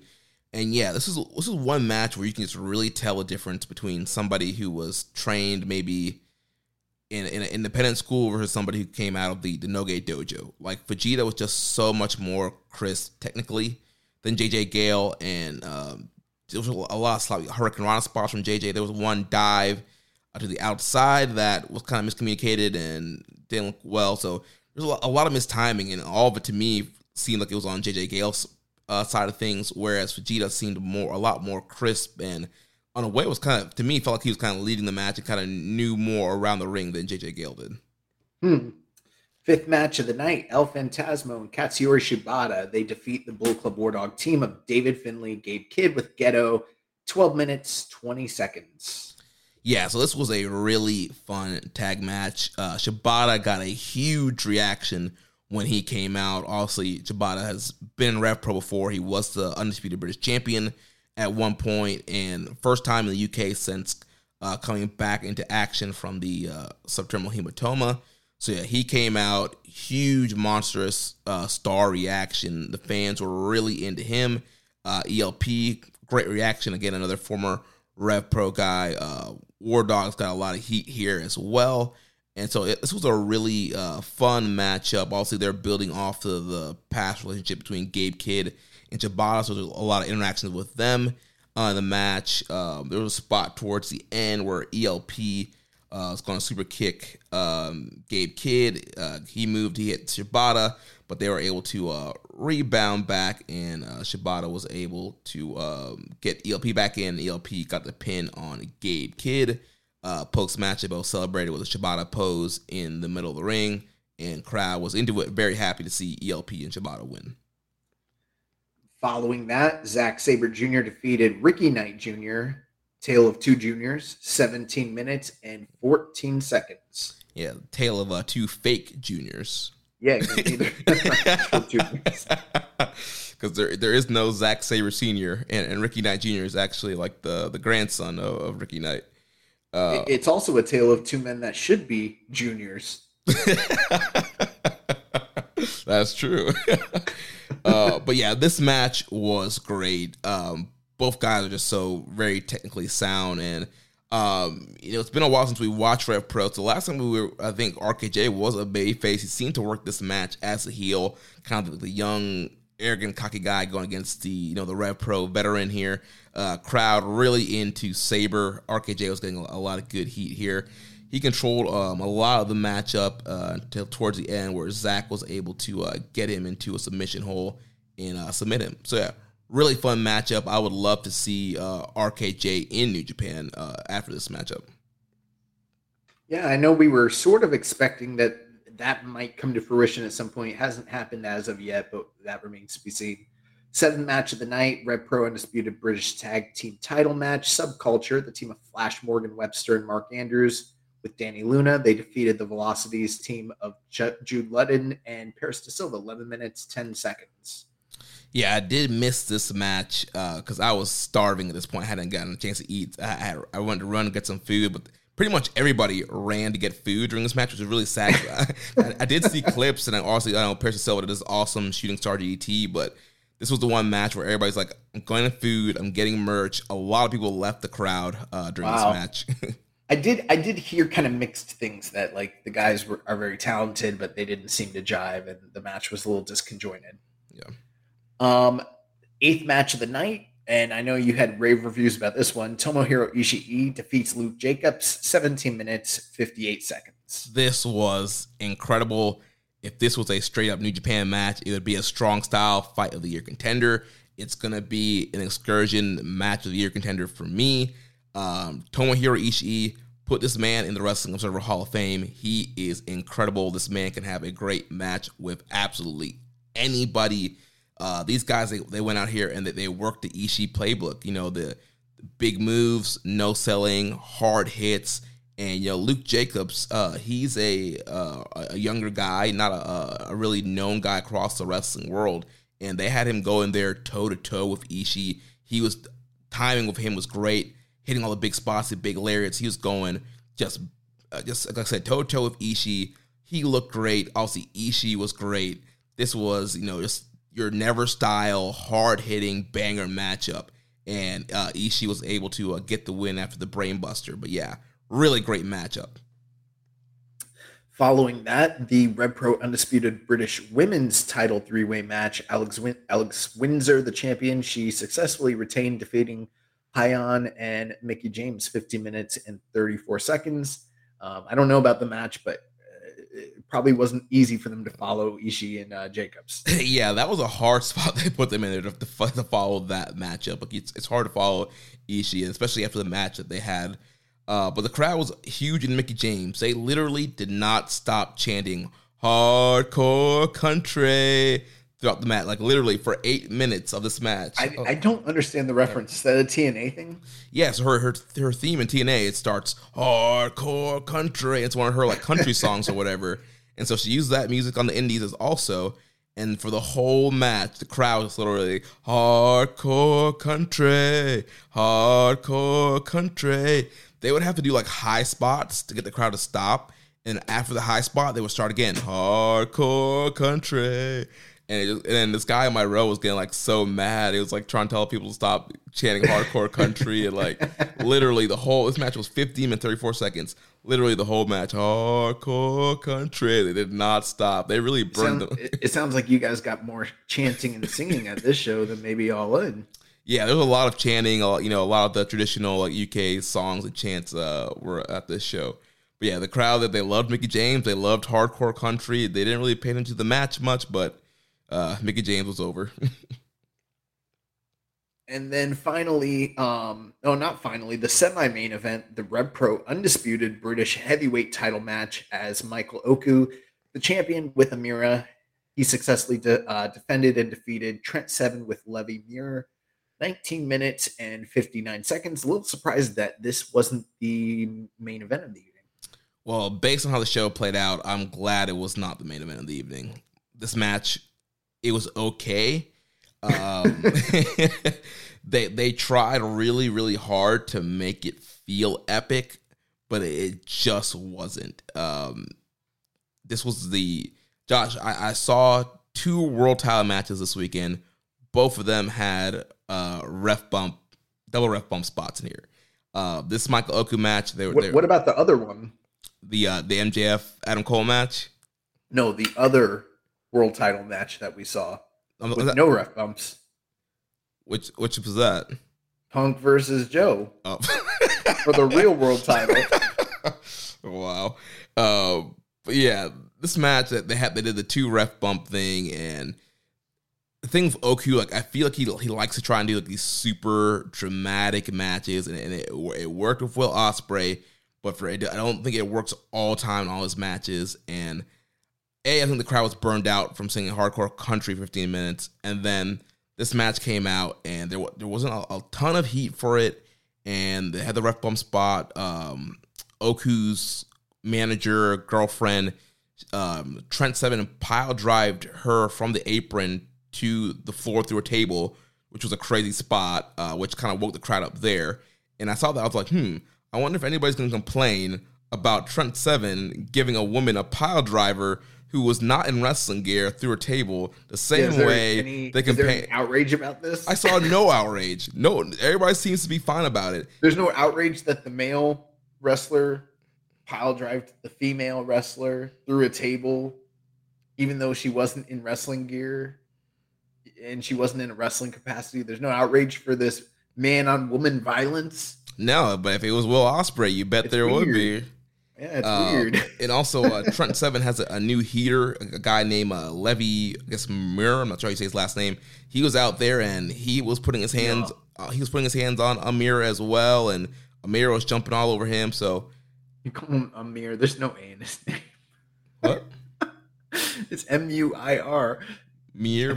I think it might be Mia. Yeah, like French. I don't know. Yeah, I don't know. It was mad funny when you were in the group chat and you're like,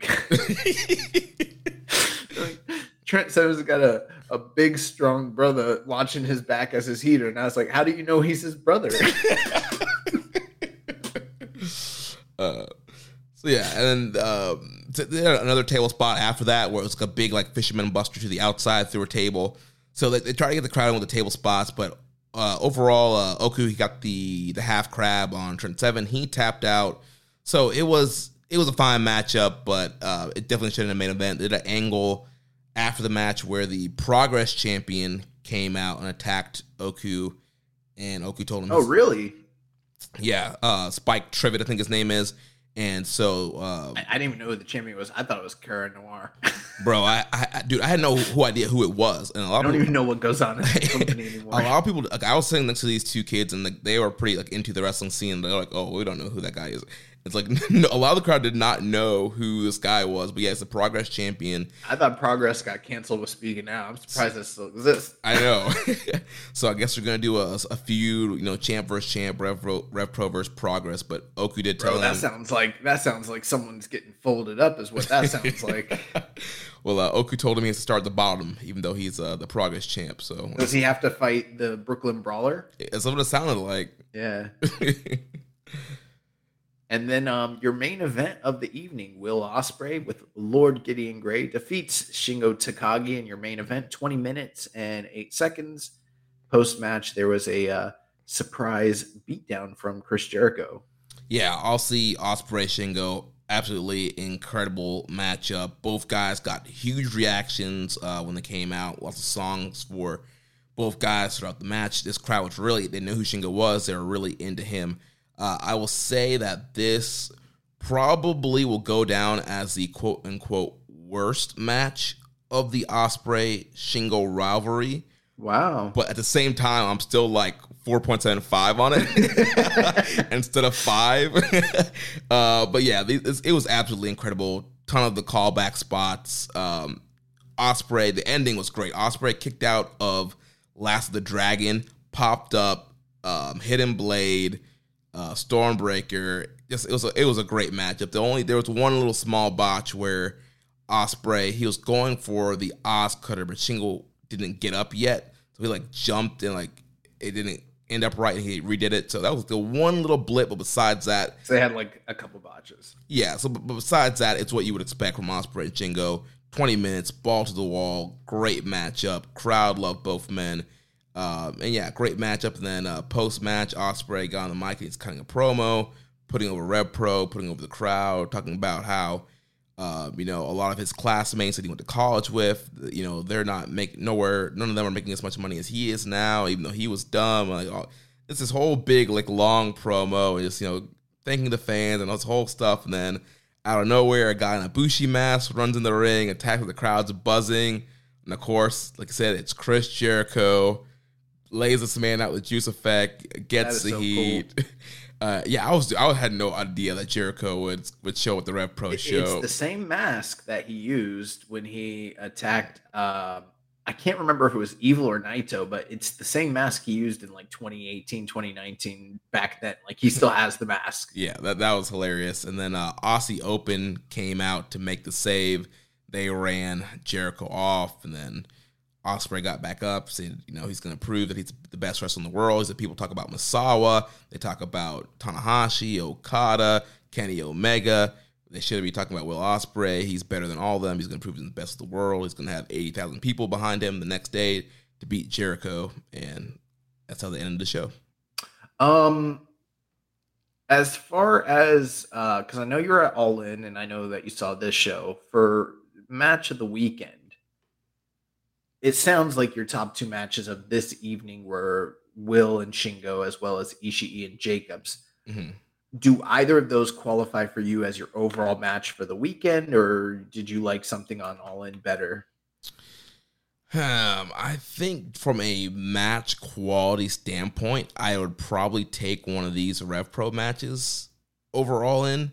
But I did love like Young Bucks FTR, Ospreay and Jericho. Those are probably my two favorites from All In. Gotcha. All right, cool. Well, that's going to do it for coverage of Rev Pro 11th anniversary. We've got some news items since we're talking about All In. Will Ospreay defeated Chris Jericho in front of 80,000 plus fans at All In. And Jeremy, you were there. Yeah, man. All In, it was a great live event experience.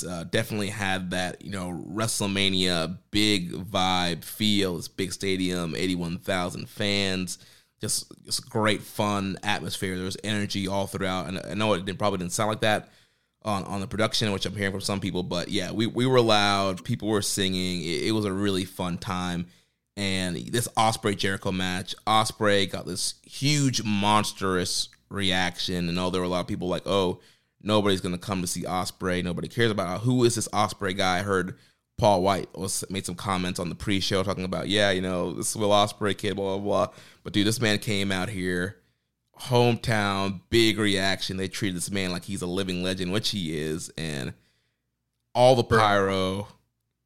Bro, the moment he walked out, he easily had, for my ears, one of the three loudest pops of the entire night. Mm-hmm. The other two being probably Adam Cole and MJF, in my opinion. Mm-hmm.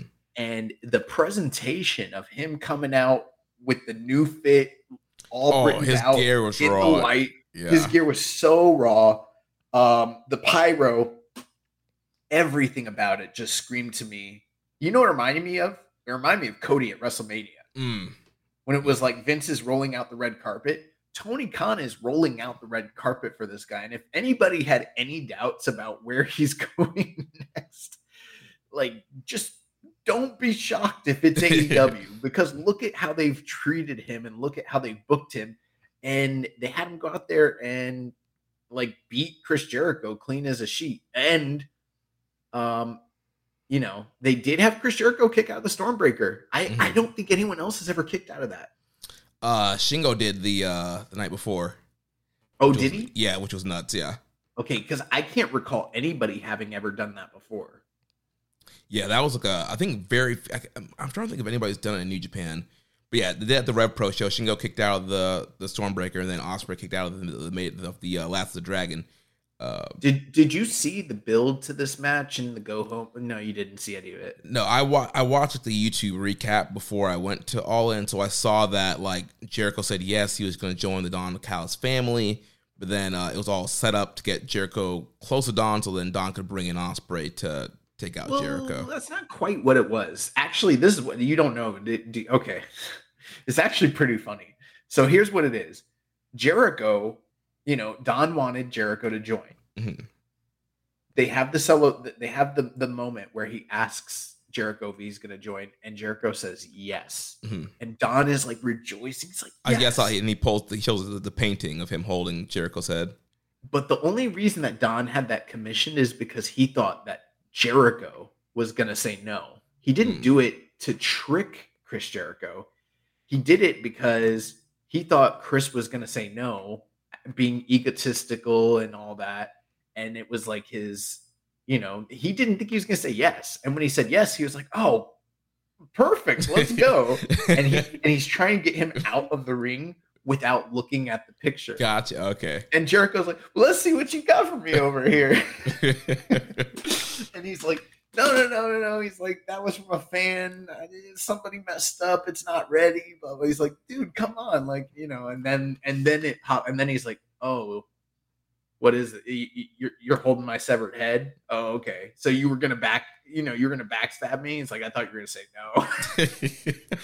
And then, you know, he brings in Jericho. He brought in Ospreay as a hired hand to take out Jericho because he was anticipating Jericho screwing him. Okay. Yeah, but all that's a little convoluted. But the actual go home segment on this last Wednesday's Dynamite was incredible. I did watch a promo for that, the contract signing. The fans promo. Were trying to give the what treatment to Ospreay. He shut that shit down. He's like, don't interrupt me, bro. You don't know what I've gone through to get here. He's like, I got a 4-year-old son at home. Oi, hey, bro. Oi. Shut that shit down now.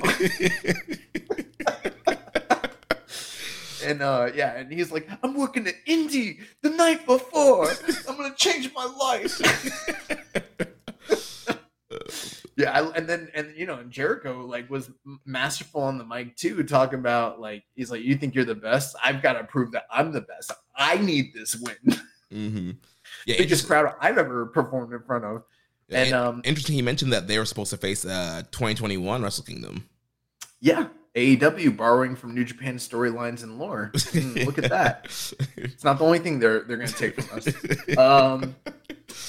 Putting that aside, though, I did think it was interesting that in the build-up to the match, Jericho's complete babyface, Will's the heel. It's laid out on television very clearly that that's the case. And then they audibled on the night of because Will is completely babyfaced by his countrymen and Jericho has to like go heelish and like, I don't even think quasi heelish. I think he was like pretty much a full on heel. Yeah. I mean, giving the crowd the finger. They had Sammy use the baseball bat on Ospreay.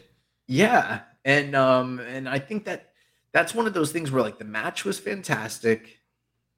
And I kind of had this same criticism a lot of the night where like the booking didn't always make sense or line up with what I envisioned from the company and the lead up to it. That was one of those like little small nitpicky things, but in a vacuum, the match itself, incredible. Chris Jericho, incredible. Yeah, there were a couple mistimed spots at the tail end of the match, but bro, that Hurricane Rana pin out of my gosh. Dude, yeah, I popped huge for that. Yeah, like I was blown away, and like Jericho like worked his ass off, and anybody that like doubt, again, as One Nation Radio likes to say, never doubt Chris Jericho. Yeah, great match. What did you rate that match? I seen a few people a little bit lower than I was like 4.5. Yeah, that's where I'm at. Yeah, I thought it was, to me, I thought it was the best match of the night. I thought it was the most special match of the night, and it was one of the only things on the show that, while the show was great, the matches were great pretty much for the most part, almost across the board. Very little on the show hit on the level of like giving me the WrestleMania feel. You know what I mean? Yeah. Or the Wrestle Kingdom feel. This was the one match of the evening that gave me like the butterflies, where I was like, damn, I'm watching a classic. Yeah, and it was great. Yeah, it was really great. Will wins. Adds another head to his collection in a very short succession. He's having an incredible year. Yeah, Omega. I think he's on his way out. Jericho. He's got Marufuji next. Yeah. Now, one thing, I'm not going to get into the all-in shit. It's not the time or place. We don't got the time. It's episode 300 of KISS. It's a New Japan podcast. I didn't love the show. I especially didn't love the main event. I would say, if you've listened to Voices of Wrestling's instant reaction show or One Nation Radio from this past week, thank you to those gentlemen for making me not feel crazy in how I felt about the show. But putting all that aside, there was other news that did come out of the press conference where Tony Khan announced that on the anniversary of Antonio Inoki's, and actually, I'm sorry, before we move into that, is there anything else you wanted to talk about the show or anything since you were there live, your experience? I mean, overall, I'll just say, I thought the show was great. I thought it was an incredible show. I thought there was multiple notebook matches on the show. The main event, I did miss like the last 2 weeks of the build, but the energy from the crowd was just incredible, and I enjoyed watching the main event live. Maybe it would have been different if I was watching it at home like you guys, and maybe would have had a more like analytical eye, but I was just kind of wrapped up in the live event experience. And overall, I thought it's gonna go down as a great show. I know people very polarizing main event, but I don't think that main event was in a way could hurt the overall show. I thought also overall the show was great for me from beginning to end. Thought there was great pacing, like you mentioned. Ospreay, great reaction. Adam Cole, MJF, great reaction. I thought Kenny Omega got a really loud reaction in that trios match, and to me, that's more kind of mind-boggling. Like, why is Kenny Omega essentially in a road to? And it was a great trios match, but it was a road to match to build to Kenny and Konosuke next weekend, and you should have had a big singles Kenny Omega match on this venue. There's a lot I could say about that main event, and now it's not the time or place. Yeah. But I will say I've been sick to my stomach over it for the past few days, and I think it might be, for me, the most disgusting display, an embarrassing display of a world title championship main event I've ever seen in my life. It was on the Jinder level. Wow. It was on the Jinder versus Randy Orton in the Punjabi prison level. Whew. Yeah.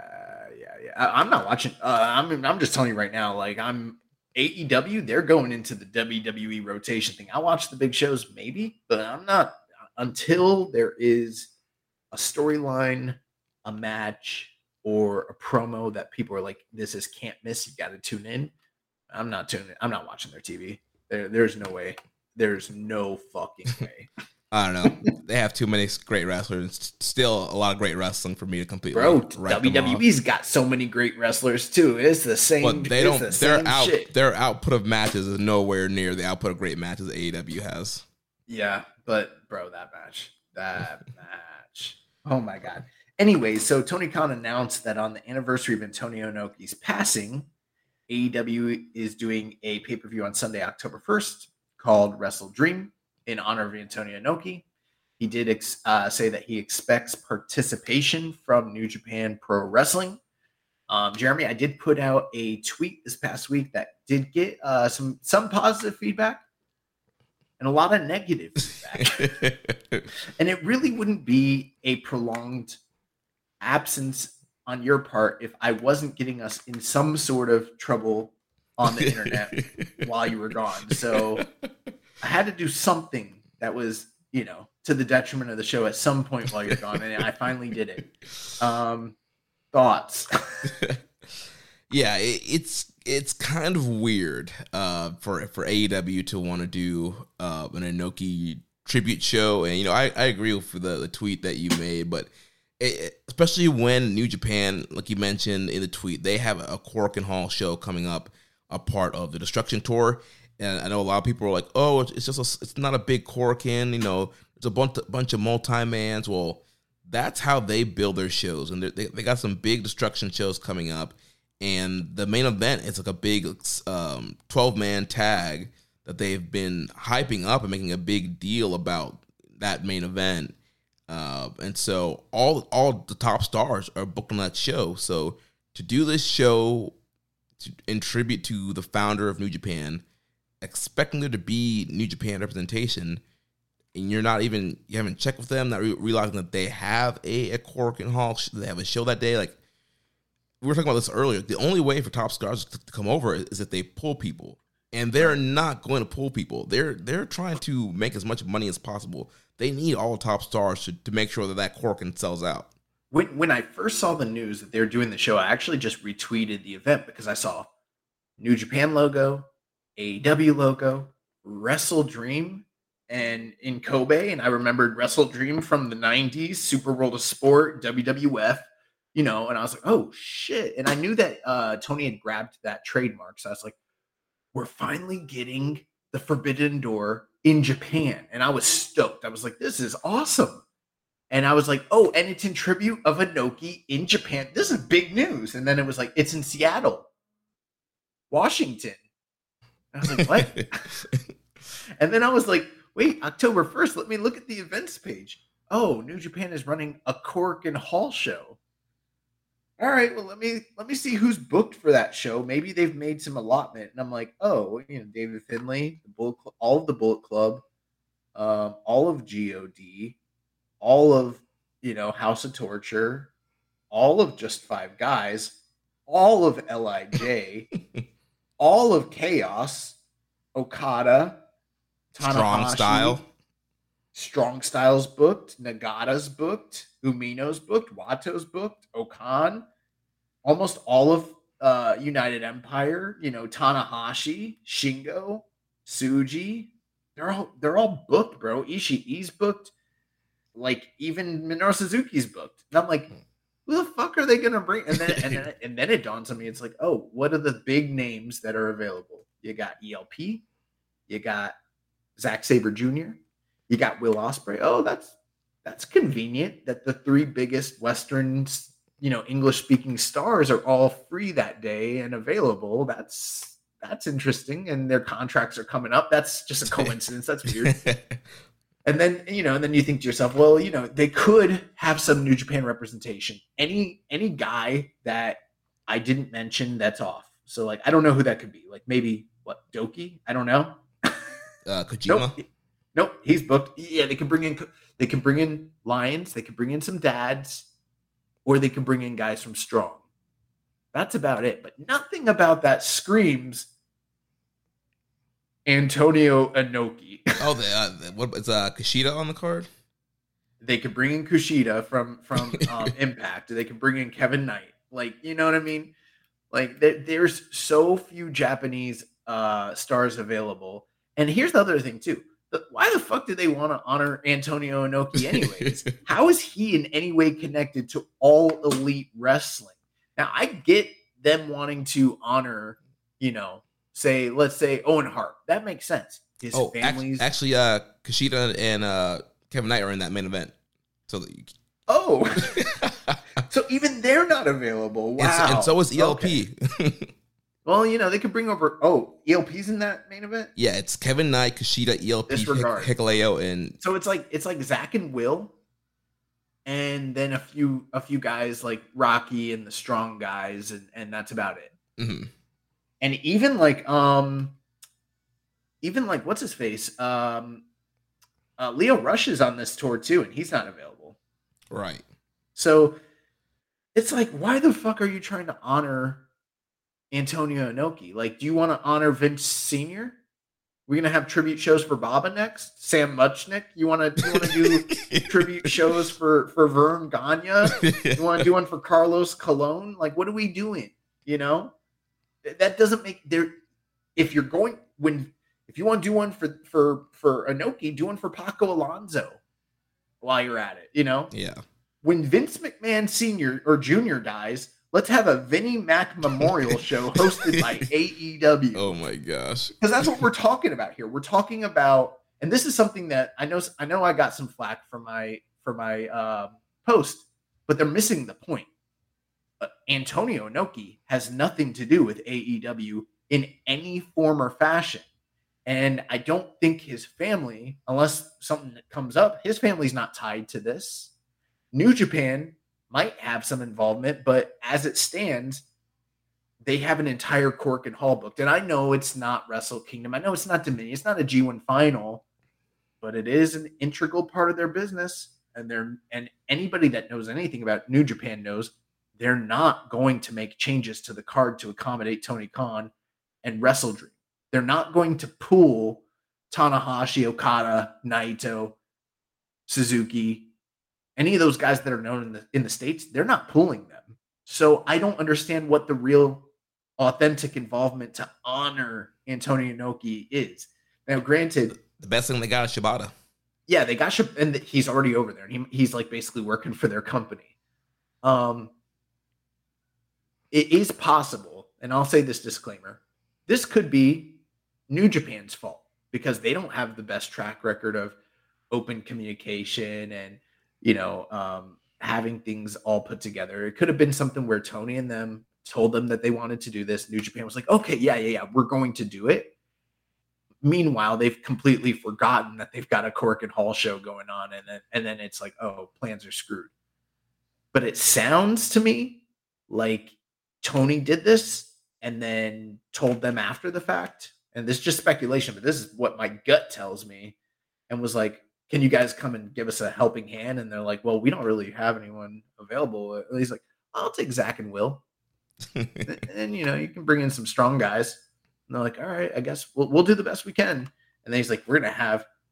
And the other thing, too, is I think that he got that Wrestle Dream name with the intentions of doing a Japanese show. Mm-hmm.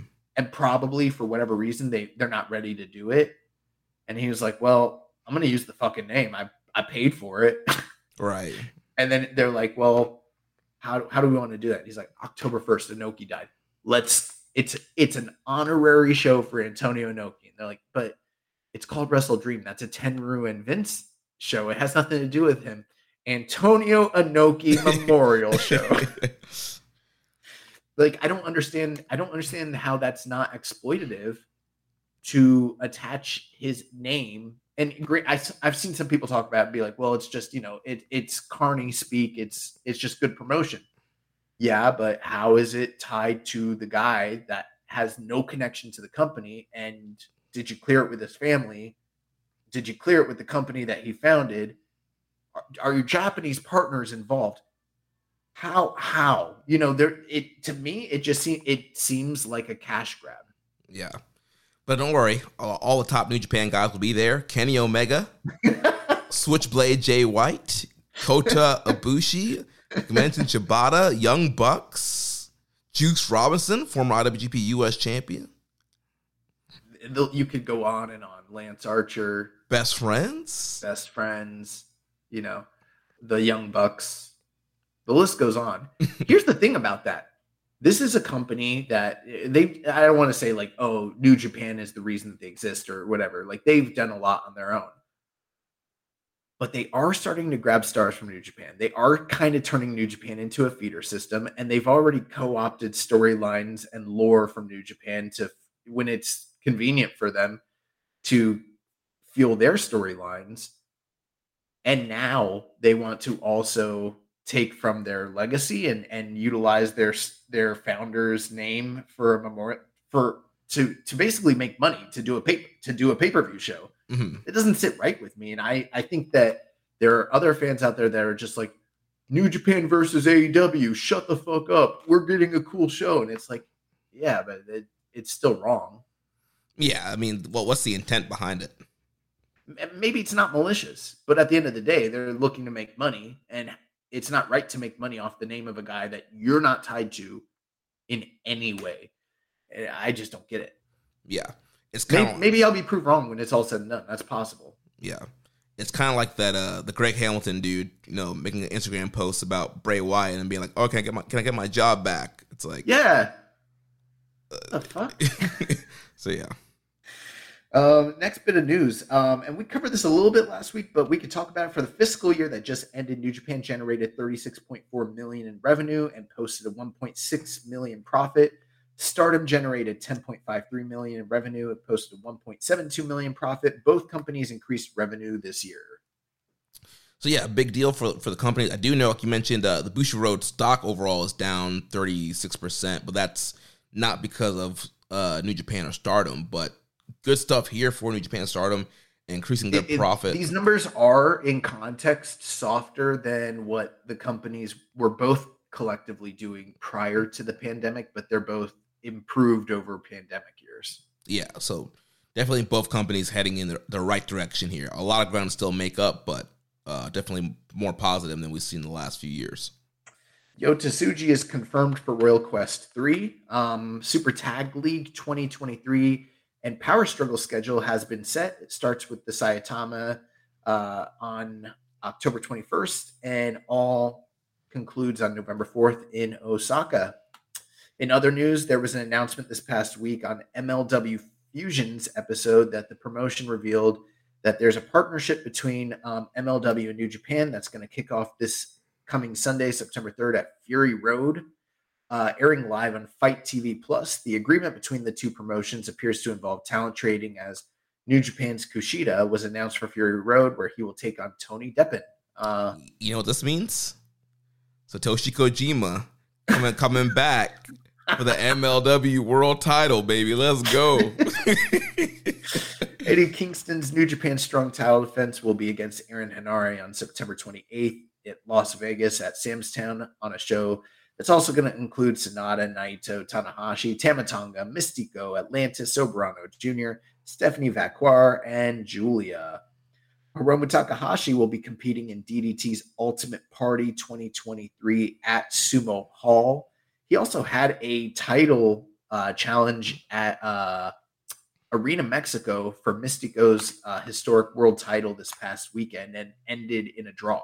So looks like they might be doing more matches against one another. I wouldn't be surprised if there's a return match there or in Japan going forward. Nice. Sonata defeated Jake Something at Impact's Emergence this past weekend. It was announced that Will Ospreay is going to make his Impact Wrestling return at Bound for Glory. Satoshi Kojima was successful in winning All Japan's 10th Odu tournament, which I saw the trophy. I don't really know the context. Do you? I have no idea. Satoshi Kojima, trophy winner. That's right. All Japan Pro Wrestling. Get that man in the Hall of Fame. New Zealand's Dojo presents their second Lion's Den on September 2nd. And then I guess we're going to end on sad news here, as the passings of Terry Funk and Bray Wyatt took place this week. There were a lot of other wrestling-related deaths, but these were two of the bigger ones in the wrestling world, and very, very unfortunate to hear about. Yeah, definitely a very sad week last week with the passing of both Terry Funk and Bray Wyatt. Both guys who had influence in wrestling in two different ways, and also we know just the long storied career of Terry Funk. I mean, growing up as a kid, my first interaction with Terry Funk, my first memory of Terry Funk is him as Chainsaw Charlie and WWF with the tag team feud for him and Foley against the New Age Outlaws. But also, as I got older as a fan, going back and watching some of his great promos and rivalries and stuff like that, his time in Japan and all the stuff that he's done here in America, just absolutely legendary career. We'll always have the forever, and him calling people X-Looking dogs. There's also so many great Terry Funk stories, matches, rivalries, and promos. So yeah, definitely. I know he's had a lot of health issues the last several years. So yeah, very sad news about him. And then also Bray Wyatt dying at 36 years old from a heart attack. Another, also a guy gone way too young. And whether you like Bray or not, you can't deny that he had a fan base. People loved the Wyatt family. People loved the Fiend, the QR code gimmick he did when he came back this last year. People thought he was a creative genius. He definitely had an impact and influence on wrestling and was one of the top guys in WWE. So definitely sad that he's gone at such a young age. Yeah, it was very, very saddening to hear about Terry Funk's death, but I knew that it was probably an inevitability. I mean, it is for everybody, but he'd been in poor health the last few years. Right. It wasn't a surprise like the Bray one. Yeah, the Bray Wyatt one was just completely shocking to me. Very, very shocking. And gone too soon. It's horrible to hear about that. And honestly, I mean, I probably, and I'm not trying to toot my own horn, but like of anybody that's involved with this network, I'm probably the most informed and knowledgeable individual when it comes to Terry Funk, and probably seen the most footage of him. And even I, as legendary as his career is, don't feel capable of necessarily having being the one to, discuss his legacy and everything he did, because he was so important, influential.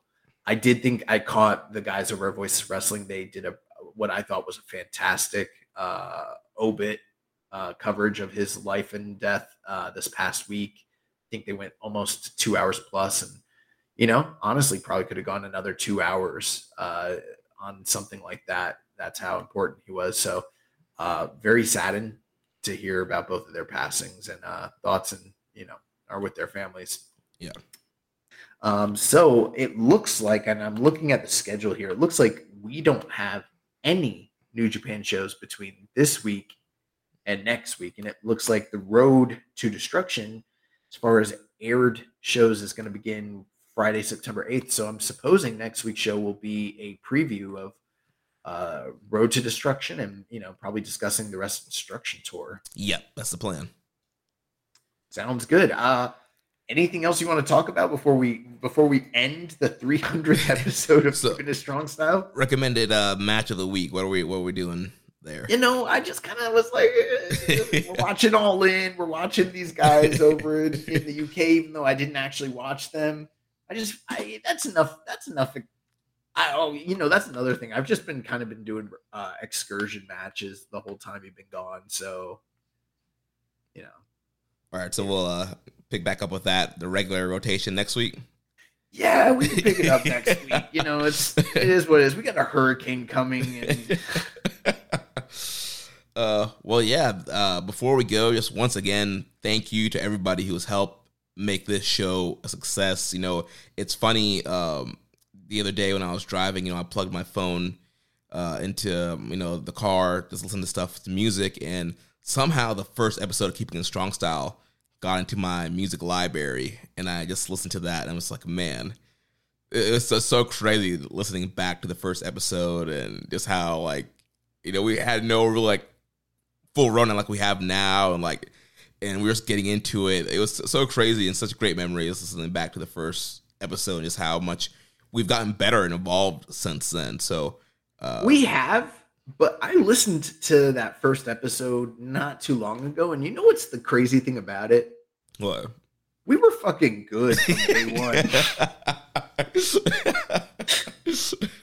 Bro, I don't go back and listen to old episodes too often, but there have been a few times where I've gone back and listened, and I'm like, damn, not only were we good, we were right. We were right, yes. We were right a lot of the time. It's crazy. Oh, man. It's weird. I'll forget, because one thing I do on this show is I come here and I have the thoughts, they're all bottled up, and then we spit them out. And once it's out and it's released, I kind of just don't think about it too much anymore. Mm-hmm. So I don't always remember what I've said or whatever. And I'm not scorekeeping too much unless sometimes I do, but for the most part, not really. So I don't always remember I'm sure there's probably a lot of times we're wrong. But there's a lot of times we're right. And when I listen back to old episodes, I'm like, fuck, we were seeing the tea leaves and calling this shit a long time ago. But yeah, and you know what? I think part of the reason that we're so good, a lot of it's the diligent work that you do.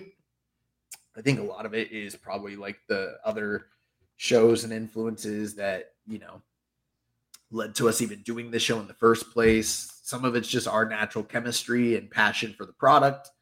And then, I think a lot of it too has to do with your background in broadcasting and, the production value that you've upped over the years and everything like that. So, and we cover a good product. This show would probably suck if we were covering like something else, Yeah. So yeah, and also, from day one, you've been great on the news and the history of New Japan, and anytime people have questions about the past and stuff like that, you've definitely been a great part of that. We're a great team. We got different strengths that make this show great. And again, thank you for everybody that's been a fan over the years. Make sure you guys that are fans, make sure you're leaving your ratings and reviews, especially on our Keeping It Strong Style, our individual Apple Podcast feed. Please leave some reviews on that. Spotify, keep the reviews and ratings coming on there as well. Bro, send us a gift. Yeah, it's 300 episodes. If you want to 300 episodes. 3 cents, $3, $300. This is a lot of work. $3,000. Support your boys. Help the show keep going strong. And like Rocky said, hopefully, here for another 300 episodes. We will be. Are you gonna watch the G1 or not? Yes, because obviously I want to make sure when it comes voting season that I can fairly vote. I don't want to slight Ospreay Naito or Okada Naito, so I will watch those matches, get my star ratings plugged in, and make sure that I can vote on those when year-end award season comes, which is only a few months away when you think about it. I was gonna say I'm pretty much ready to award the August match and wrestler of the month, but I didn't know if I needed to give you some time to try and catch up, or how you plan to do that or whatever. Yeah, I'll maybe try and watch them this weekend, but I mean, yeah, we'll save it next week. We'll do the August. I think it's locked up, to be honest with you. Yeah, we'll see.